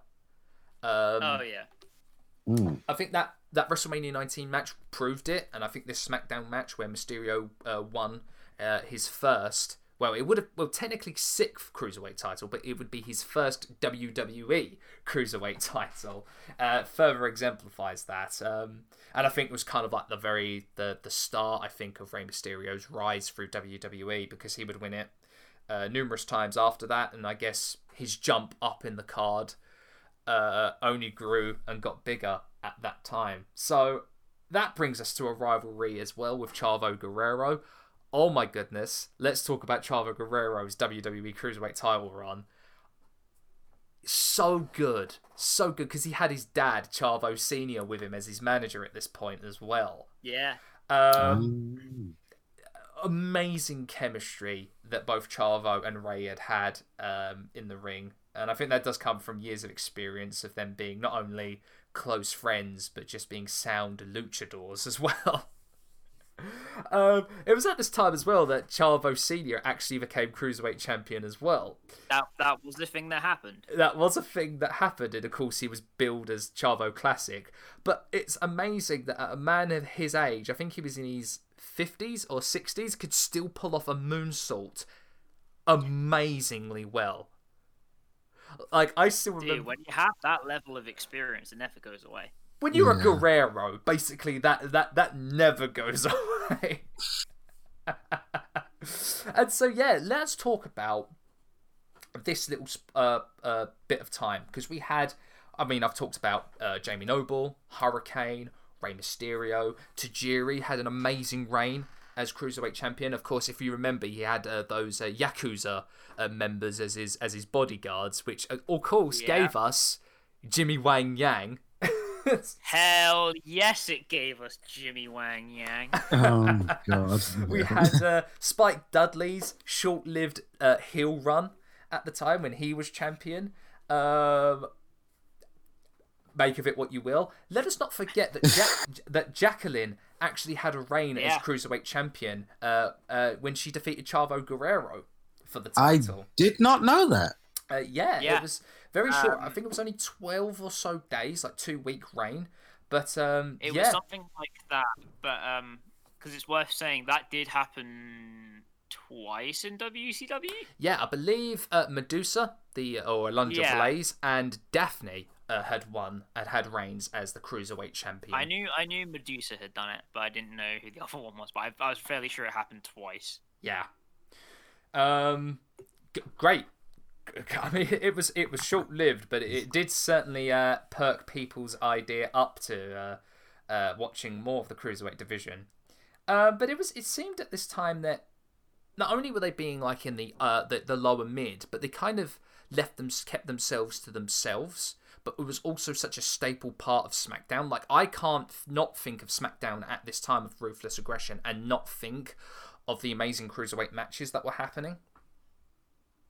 And I mean, bringing more people in. Let's talk about Paul London. He at the time was, I think, the third longest reign as Cruiserweight champion at that point. Paul London. You know, I never appreciated Paul London until he went, and I was like, I miss Paul London so much. That's so accurate.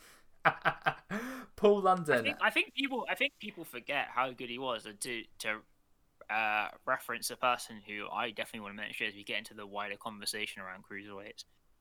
Brian Kendrick. Yeah. Oh yeah. Let's talk about for a little bit then. Like, after this, London had ended up pairing up with Kendrick and then had that amazing run as tag team champions. They actually held it for over a year, to a point where they were, for a time, the longest reigning WWE tag team champions, up until the New Day, of course, beat them for that prestigious honor. But London and Kendrick were just phenomenal. I remember the first time I ever saw a drop soul, and I was like, oh my god, this guy is amazing. I just like, as soon as he left, I was like, I miss him. That was it. I mean, after Paul London's reign, we also had the influx of wrestlers that were in WCW and ECW, but had kind of made their way through the indies. But I think it was after One Night Stand that an influx of all of these wrestlers started coming in. So after Paul London, we had Juventud Guerrera, of course. He came in with Psychosis and Super Crazy and had that really questionable gimmick of Mexican gardeners called the Mexicals, where they would come out in lawnmowers. But, less said about that, the better. I guess that's Vince. Vince for you and his sense of humour. Honestly, with that, you never know, honestly. We had Nunzio come back and have a couple of reigns as Cruiserweight champion. Yeah. Because, of course, the full-blooded Italians. Mwah, to the full-blooded Italians. By the way, rest in power, Tracy Smothers, one of the OG members of the full-blooded Italians. An amazing wrestler, and as many people can attest to, probably one of the loveliest guys in wrestling. But no, Nunzio had a couple of reigns. Kid Cash, who had just come out of One Night Stand 2005 and got given a contract, came in and became Cruiserweight champion. And thus starts, after this, I wanted to really talk about this in its own little section because I think it needs it. Let us talk about the amazing reign and character of Gregory Helms. Jesus. So, Gregory Helms, after swallowing away in the tag division on Raw and having his superhero in training, Rosie, decides that he does not want to pander to fans and little kids anymore and wants to be taken as a serious competitor. And so he betrays Rosie and becomes his own person, complete with sunglasses and head tilt. Thus becomes Gregory Helms, and he wallowed away on Raw for a number of weeks, having matches here and there, getting victories over Rosie. Royal Rumble 2006, there's a 6-man Cruiserweight Open taking place just before the Rumble. We know of 5 participants in that Open. Funaki, Jamie Noble, Nunzio, Paul London, and Kid Cash. The 6th member, or the 6th participant, was never announced up until we hear Gregory Helms' music. Oh my goodness, there's a Raw superstar coming out. He seemingly has moved to SmackDown and is gunning for that Cruiserweight Championship. Just so happens that he wins the Cruiserweight Open and goes on what can only be described as probably one of the greatest reigns as Cruiserweight Champion. 385 days he holds that title. Wow. And not only does he have great matches against the guys in question that I just listed off, as well as guys like Paul London, Brian Kendrick, Rey Mysterio once every so often, but he's mixing it up with main event stars. He's had matches against John Cena. He's had matches against The Undertaker at one point. I think it was a squash match, but, regardless. It counts. It counts. It counts, damn it. And there was a point, believe it or not, in the backstage where Gregory Helms was being positioned as a main event player. As he should have been. As he really should have been. Unfortunately, injury struck Gregory Helms just after his title loss against Chavo in 2007. But no, point still stands for me. It's like, I remember this time he was on fire and was putting on amazing matches as well. I did like the Gregory Helms gimmick, if I'm honest, as well. Oh, it was great. Just being this shit-eating Grin Hill who just had no time for stupid gimmicks and stupid people, and would just go in there, clean house, and leave. He's like, I am the Cruiserweight Division. I quite like the premise of the anti-gimmick. Yeah. It's just, I am Gregory Helms. I am here to win. That is all. Thank you. No, it's just an amazing time. And unfortunately, after this, man, do I have to get into the depressing part of the Cruiserweight Division, because it went out with a whimper. Let me just say. That's one way of putting it. That is the forever. What is it? The cost of being a fan of cruiserweights. The fact that we have to talk about this, isn't it? So Chavo wins the title against Gregory Helms. That's where it ends, right? Just Chavo wins, and then they just deactivate the title. Yeah. Do I have to talk about this? Because it's the great... Right, I'll talk about... Right, the Great American Bash 2007, a 6-man Cruiserweight Open. They do love their Cruiserweight Opens in the Cruiserweight Division, but they were good matches. That's the problem. They were really good matches. We had Chavo Guerrero versus Jimmy Wang Yang, Shannon Moore, Funaki, and Jamie Noble, who had just recently come back after a stint in Ring of Honor. This match ends up being something because Hornswoggle ends up being a participant and ends up winning the Cruiserweight Championship. And just like with everything that WWE and Vince wants to kibosh, they just give it to Hornswoggle. Because shortly after this, the title gets deactivated by acting general manager Vicky Guerrero, citing that Hornswoggle's status as Mr. McMahon's son and his diminutive stature would eventually jeopardize his well-being. Yikes. To quote Wikipedia. Yikes. Just think, right? Gregory Helms had gone on like an absolute year-long tear and was being they're like, oh, he's a main event player now. It went from that to Hornswoggle and the title getting deactivated in approximately a year. Yeah. That's how bad they kibosh this. And why do they kibosh it all the time? He says, knowing the answer, but wanting Sam to say it. Look large, huge. Yes, let's not forget that. Do it. Tell the people, Sam. Why? Because Vince just does not like... Do you want me to say it again? Because he does not like vanilla... I'm not going to say it. I don't want to say it.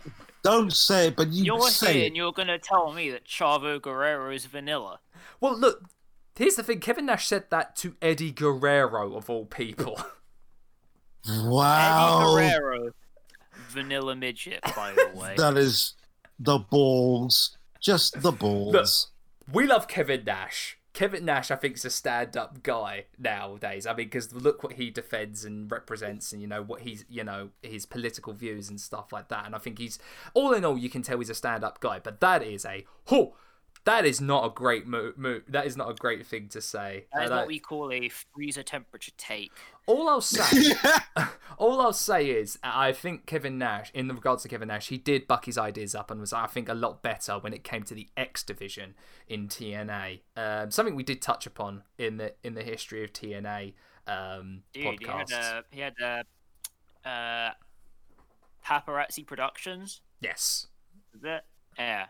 That was great. That was great indeed. So, would you guys, before I get into the next chapter of the Cruiserweight Championship, or the Cruiserweight Division, I should say, would you like to know some numbers of the 2002 to 2007 incarnation of the championship? Sure, why not? I guess, well, I'll bring into the WCW Cruiserweight Championship as well. So, Gregory Helms is, has the most combined days as Cruiserweight Champion.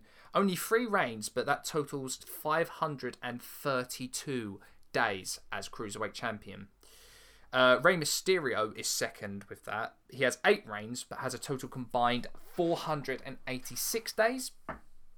Chavo Guerrero, or Chavo Guerrero Jr., or Lieutenant Loco had 6 reigns with a combined 431 days. Would you like to know who had the least combined reigns as Cruiserweight Champion? Wait, the least combined reigns? Yes. That's actually kind of tough. Basically, who is the bottom of the pile of Cruiserweight? You're not going to believe I want to say surely Hornswoggle. No. Surely. No, he had 60 days as champion. Okay, because I was going to say, I know... Because I'm trying to think who it was. You're not going to believe this. Well, I was going to say, because I think, wasn't it like Psychosis had like a 7-day run? Psychosis had a 7-day run, but it is not Psychosis. It is famed creative writer and Vince Russo's right-hand man, Ed Ferrara, had 1 reign lasting 2 days, but he was playing the character of Oklahoma, a parody character of Jim Ross, who would slur his words and droop the one side of his face, because let's remember, JR had a bout of Bell's palsy at this time. Oh, shit. And this was WCW's way of being edgy. Again. Repeat the sentence. Ed Ferrara, playing a parody character of Jim Ross, held the WCW Cruiserweight title for 2 days. Yes. What the fuck? What? Let us not forget that this was during the time where Vince Russo was head booker, and of course, what the hell was happening in 2000 WCW? Just, wow. Fuck. Yeah. I don't even know what to make of that. There's nothing to make of it. Should we get to much more better things? Yes, let's. So, I don't know about you guys, but during this time of like 2007, all the way to at least, to 2016, I was very much of a person that would wanted to see a Cruiserweight division back. Like, there'd not gone a WWE game where I'd at least not brought back the Cruiserweight Championship and put it on someone. Dude, I always used to bring back the Cruiserweight title and the European title. Exactly. Oh, absolutely, without question. So I feel like it'd been nearly 10 years since we'd not gone that we had gone without a division to speak of. And then a pretty darn monumentous announcement gets made by Triple H that they are going to be forming or actually presenting a tournament full of cruiserweights, but not just exclusive to WWE superstars. No, they're bringing talent from across the entire world in the independent scene. This, of course, ends up becoming the Cruiserweight Classic. And man, this really hyped me up a lot. Can I just say, this is one of my favorite events that WWE put on at the time. Absolutely, without question. This is when they were in their weird phase of like, let's just have a tournament and have bunch of random people come in. Yeah, so, I mean, the list of who's who in this tournament, man, who can I say? Akira Tozawa, Fabian Eichner, Tajiri, Gran Metalik, the Singh brothers, Drew Gulak, Zack Sabre Jr., Noam Dar, Arya Davari, Raul Mendoza, Brian Kendrick, Tony Nese, TJ Perkins, Johnny Gargano, Tommaso Ciampa, Mustafa Ali, Lindsay Dorado, Rich Swann, and, well, two contingents from the Hong Kong scene, Jason Lee and Ho Ho Lun. The only reason I bring those guys up is because, fun fact, there was no training or no facilities to train as a wrestler in Hong Kong. So those guys are self-trained wrestlers who'd end up forming their own promotion, and through just sheer luck of just back-breaking work of doing it by themselves, managed to get a spot in WWE. Wow. And let us not forget, of course, the golden name in all of that. Kota freaking Ibushi. Just so stacked. That is just so stacked. What an amazing tournament this was. And I think just a great way of bringing back the Cruiserweight division, because I think a lot of things, I feel, really contribute to this. Not only did you have a great roster of wrestlers there. I know there was a rumour at one time that they were trying to bring in Will Ospreay and Marty Scurll, but that kind of fell through. But, you know, it doesn't matter, because you had a lot of people. That's probably not for the best. But let us talk. I mean, man, what can we say about this tournament? This is the tournament that kickstarted the rivalry of modern times in Johnny Gargano and Tommaso Ciampa. That was a phenomenal match. If anyone has not seen it, try and find a way to watch that. Or go back to the network and watch it. Clear your schedule. It takes a while. It takes an absolute while. Let us not forget as well in this tournament that that Brian Kendrick put on some phenomenal matches against Raul Mendoza. He had an amazing match against Tony Nese. Yep.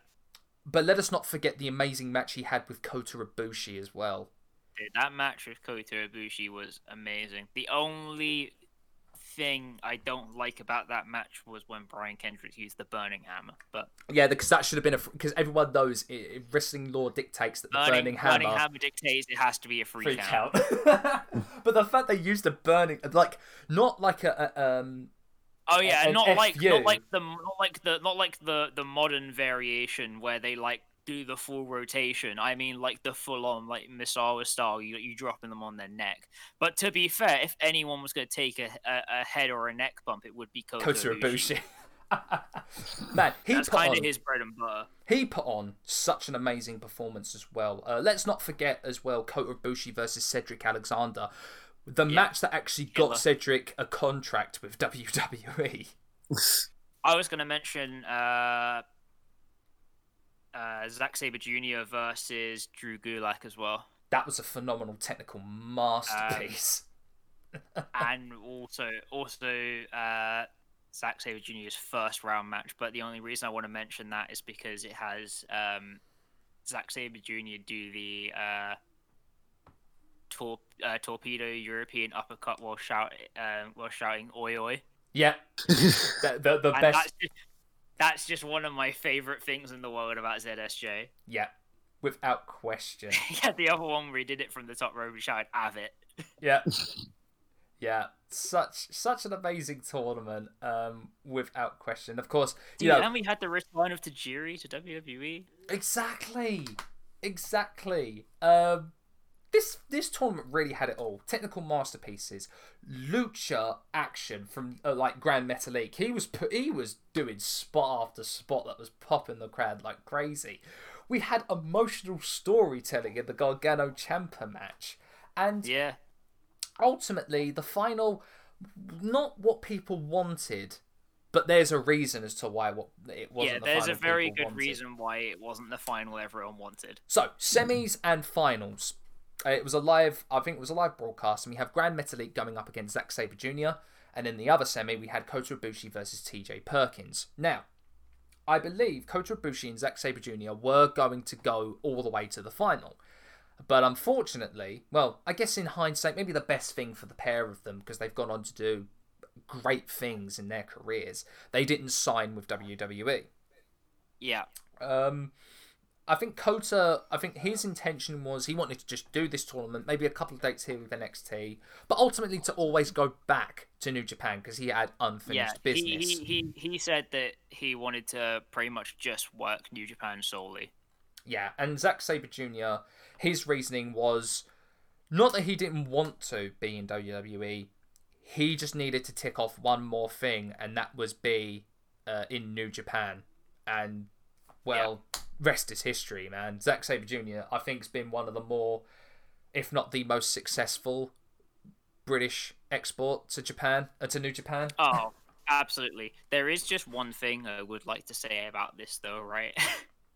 Now, obviously, I know the nature of wrestling, but could you imagine hosting an invitational tournament and then being like, oh, well, the person who's going to win it isn't going to sign with us, so we can't let them win? Mind you, there was a good reasoning behind that as well, because Triple H on the night revealed that a brand new Cruiserweight Championship, and the winner that's the thing. of this tournament was going to be crowned the new champion. Can I also just say, there's a story about Kota Ibushi. I heard this one. Yes, please tell it, Dan. So there's a story about Kota Ibushi around the time they were going through, and they said, "Oh well, we're going to give the person who wins it will we'll obviously have to be on contract." And apparently, Kota Ibushi, when he was backstage, I believe after his match with, I believe it may have been Brian Kendrick, or it may have been Cedric Alexander, but he went backstage and was like going around to people, and people were like, "Yo, that was an absolutely amazing match. It was really, really good." And then. Yeah, he was interacting with various people and everything. Obviously, Cedric Alexander got the contract, and they want to make everything official and all that. And so he went backstage, and then he started talking about some. He's like, "Oh, that other guy in the suit was really funny." And it's like, "Oh yeah, he seemed like quite a weird guy, but he was really funny." It turns out the person he was talking about was actually Vince. I know, right? And I love it so much because if you don't know Kota Ibushi, he has what we would term big himbo energy. Basically, we need to do an episode all about Kota Ibushi. Oh, we will, just so I can tell the story about how apparently in DDT, when he was with DDT Pro, they used to have to pair him up with someone so he wouldn't get lost in airports. I legitimately thought you were about to say we have to do an episode on himbos, and I was like, yes, please. But I just love the premise of Kota Ibushi just being there, and everyone's like, yo, that was a really, really good match, everything like that, and they're talking about all the contracts and stuff. I mean, just sees Vince is just like, it's pretty funny. But you know what? That's Kota Ibushi in a nutshell. Let's be honest. That's the greatest representation of Kota Ibushi I can think of. So, yeah, the final ends up being Grand Metalik versus TJ Perkins. And you know what? Say what you will. I know it wasn't the final a lot of people were expecting, but it was a great final nonetheless. And I think these two, don't take nothing away from these two. These two are great competitors. Maybe not great human beings in regards to one person, but great wrestlers. I was going to say, but TJ... I don't think my personal opinions about about one of the two people was allowed to factor in. Indeed. But no, TJ Perkins becomes the brand new Cruiserweight champion. And I guess the last thing we can talk about is the up and down of this new incarnation of the Cruiserweight division. There's been some good stuff. There has been some bad stuff. Ultimately, I feel like it's now finally, after such a tumultuous time for it, has found its footing. So of course, TJ Perkins has a solid reign as champion. Comes out, has great entrance music. I appreciate the entrance music of TJ Perkins for sure. Yeah. And then Brian Kendrick goes on to become the second Cruiserweight champion. Has a great run with that title. He did. And then, of course, we talk about Neville and his amazing reign. I think, really, honestly, Neville brought so much legitimacy to that title. And I think the problem that they had was that it was so clear that Neville shouldn't have only been there. Yeah, I think this really brought up the argument for me that the cruiserweights really shouldn't be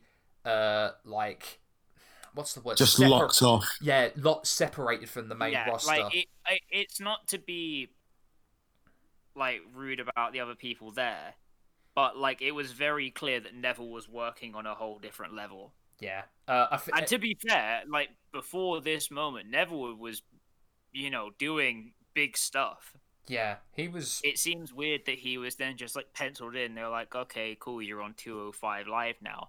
Because he was definitely much bigger than that. I don't think giving them just their own show did anything for it. Because like we said about the previous one, is that they were just appearing on SmackDown all the time. Yeah, I'm still on the fence when it comes to 205 Live as a concept in its own show. It's a weird one, but going back to it, Neville had great rivalries, and I think really, really legitimized that title with guys like Akira Tozawa and Austin Aries. They had a great rivalry, I think, for the Cruiserweight Championship. But then I think the thing that straw that broke the camel's back, I think, for the Cruiserweight division at this time was Enzo Amore becoming champion. This actually, I believe, may have been the reasoning as to why Neville left the WWE. That would not surprise me. Because it's like, how the hell could that guy defeat me for the title? I think the thing is, though, it's like the transition between Neville and Enzo Amore is so stark. Yeah. That it's like, it doesn't really feel as much sense as you might try and put behind it. There's nothing you can really do to link it together, because either way, it's either going to make Neville feel like a joke, or Enzo Amore is not going to add anything to the title, really. And honestly, may I just say, I don't think he added much, if anything at all. If anything, I think he kind of... It made me switch off, unfortunately, especially when 205 Live started introducing... I can't really say much because I don't particularly like Enzo Amore in the first place. I think... I don't know that I can be that objective. Yeah. But the only problem I really had with it was I was just like, okay, that's cool, but I don't have a reason to feel invested. If anything, it was just like, cool, I'll have anyone win it that isn't Enzo Amore. Yeah. Yeah. I think his belittling of the UK talent as well, that one time when he was champion, just didn't really warm myself up to him a lot. And unfortunately, this did end in a very bad way, because, of course, the title was vacated due to the allegations brought upon Enzo Amore, and thus he was fired from the company. And this, I guess, kind of started the modern kind of uptake, and I think the good place I think the Cruiserweight division is in at the moment. Cedric Alexander put on a clinic against Mustafa Ali at WrestleMania, the finals of a small tournament that Drake Maverick had put on. Remember when Drake Maverick was GM of 205 Live? And then, of course, we had an amazing reign from Buddy Murphy. Tony Nese would then take the title from him at WrestleMania. Drew Gulak would have this a great reign as well. A very nice sizable reign. My favourite reign, by the way, of that modern. Was this the reign where he had the no fly zone gimmick? I believe so. I don't know if it was around the same time, but I remember he had that, and I used to love that. I loved his politician gimmick, without question. For a better 205 Live, that was a great gimmick. Yeah. And then this was the time, I think, in all honesty, I think Triple H made the best decision he could have made. He made the Cruiserweight title an NXT title.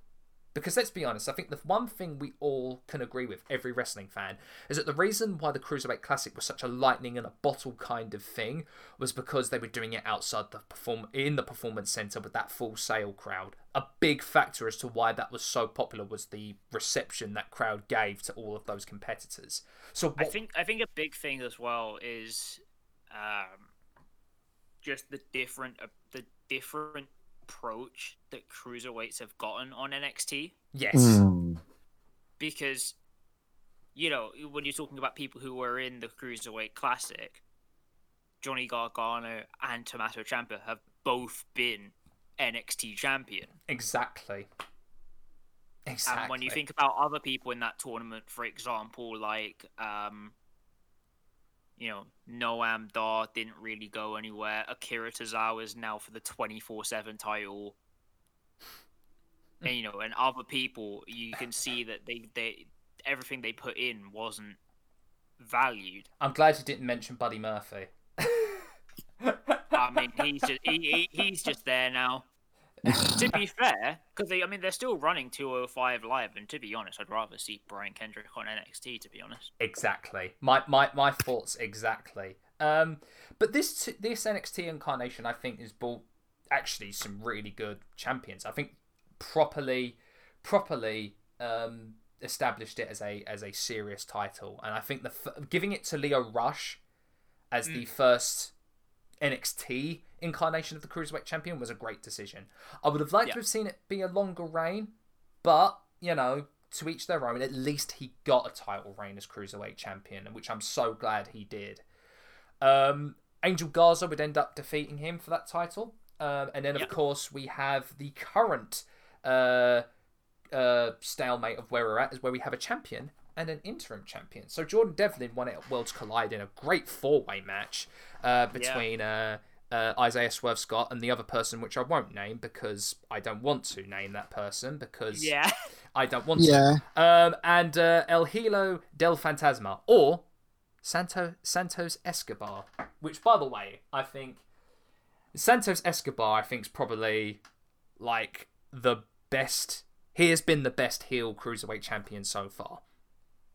Yeah, absolutely. I have said to myself, I am finding his run is starting to become a little bit stale on me. Yeah, but I would have liked to have seen.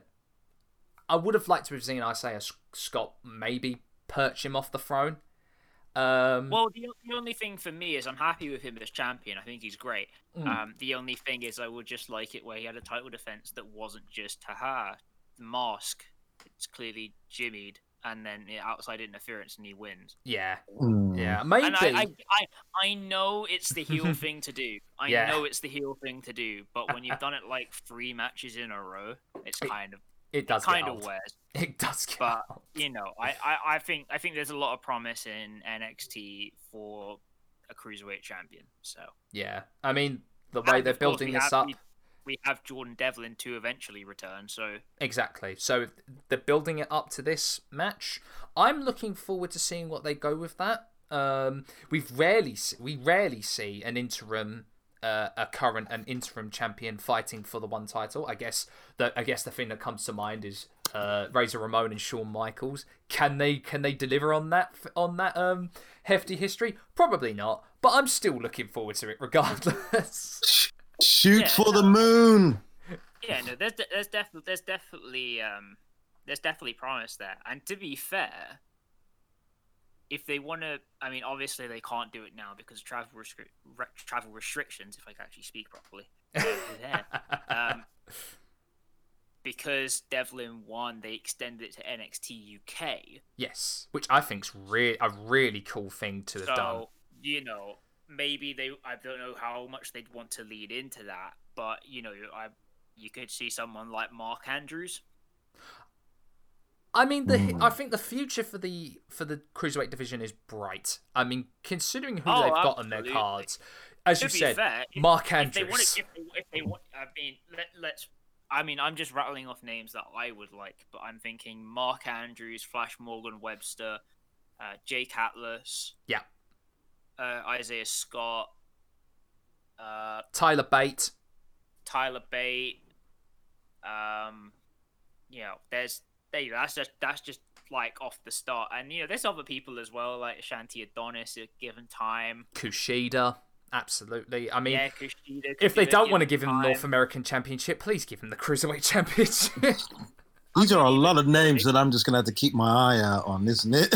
I mean, even still, though, they've still got Tony Nese on NXT. Exactly. Drake Maverick.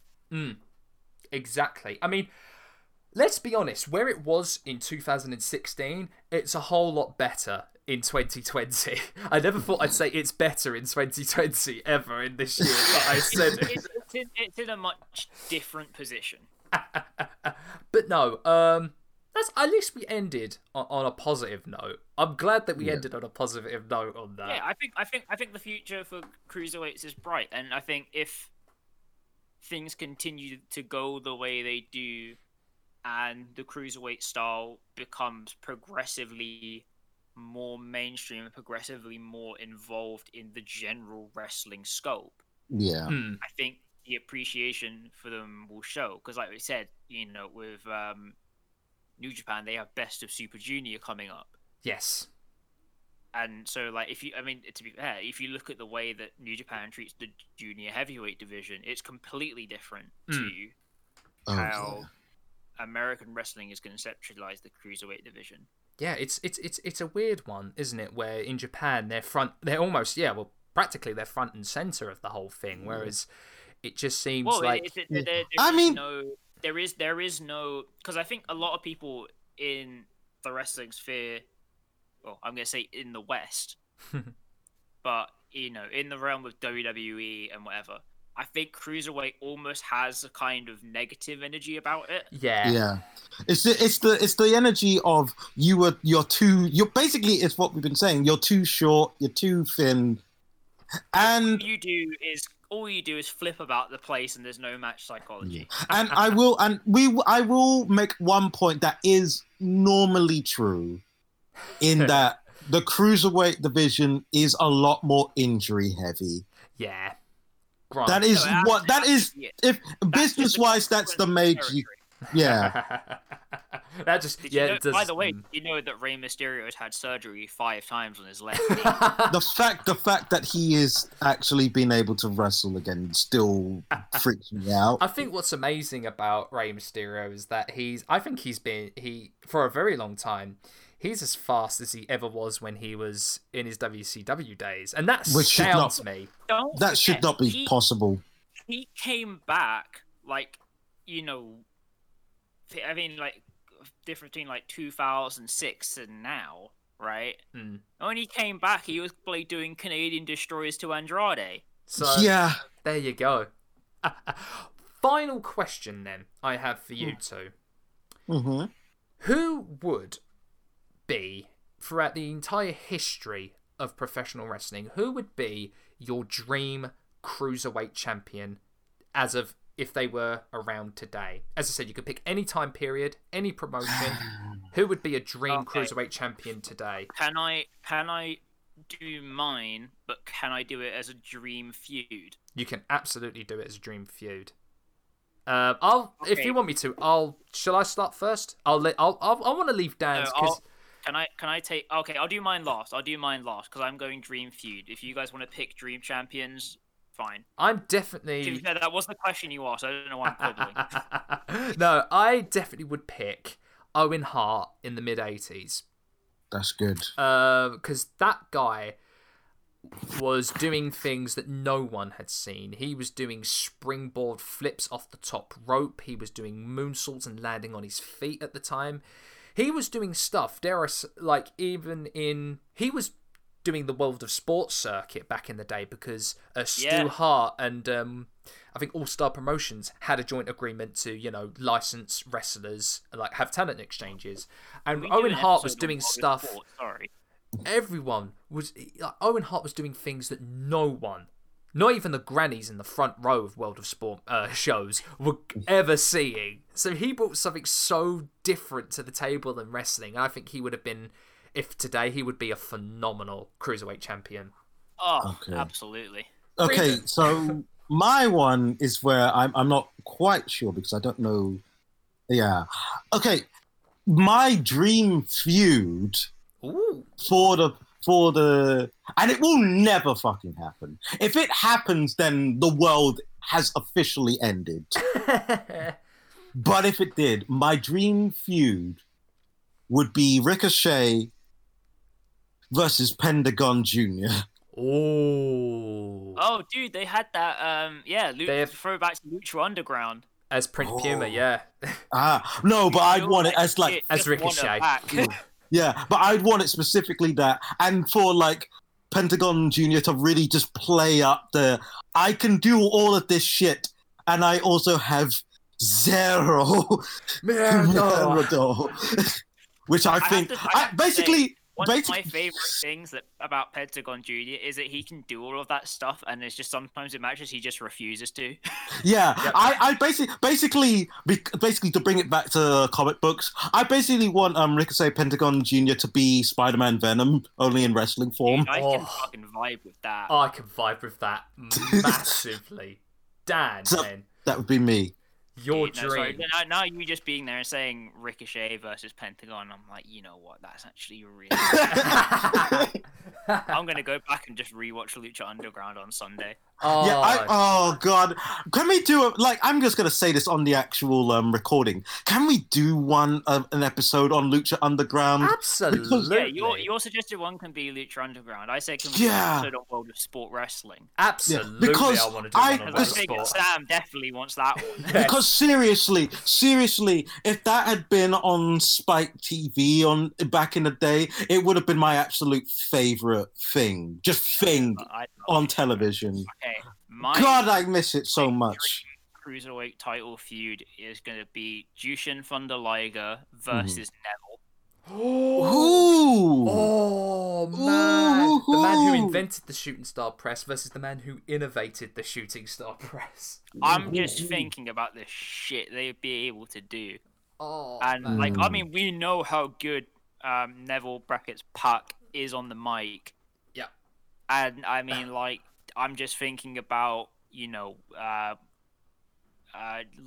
work, just with all the various people that he's worked with over the years. The dude was able to have an incredible series of matches with Minoru Suzuki. Yeah.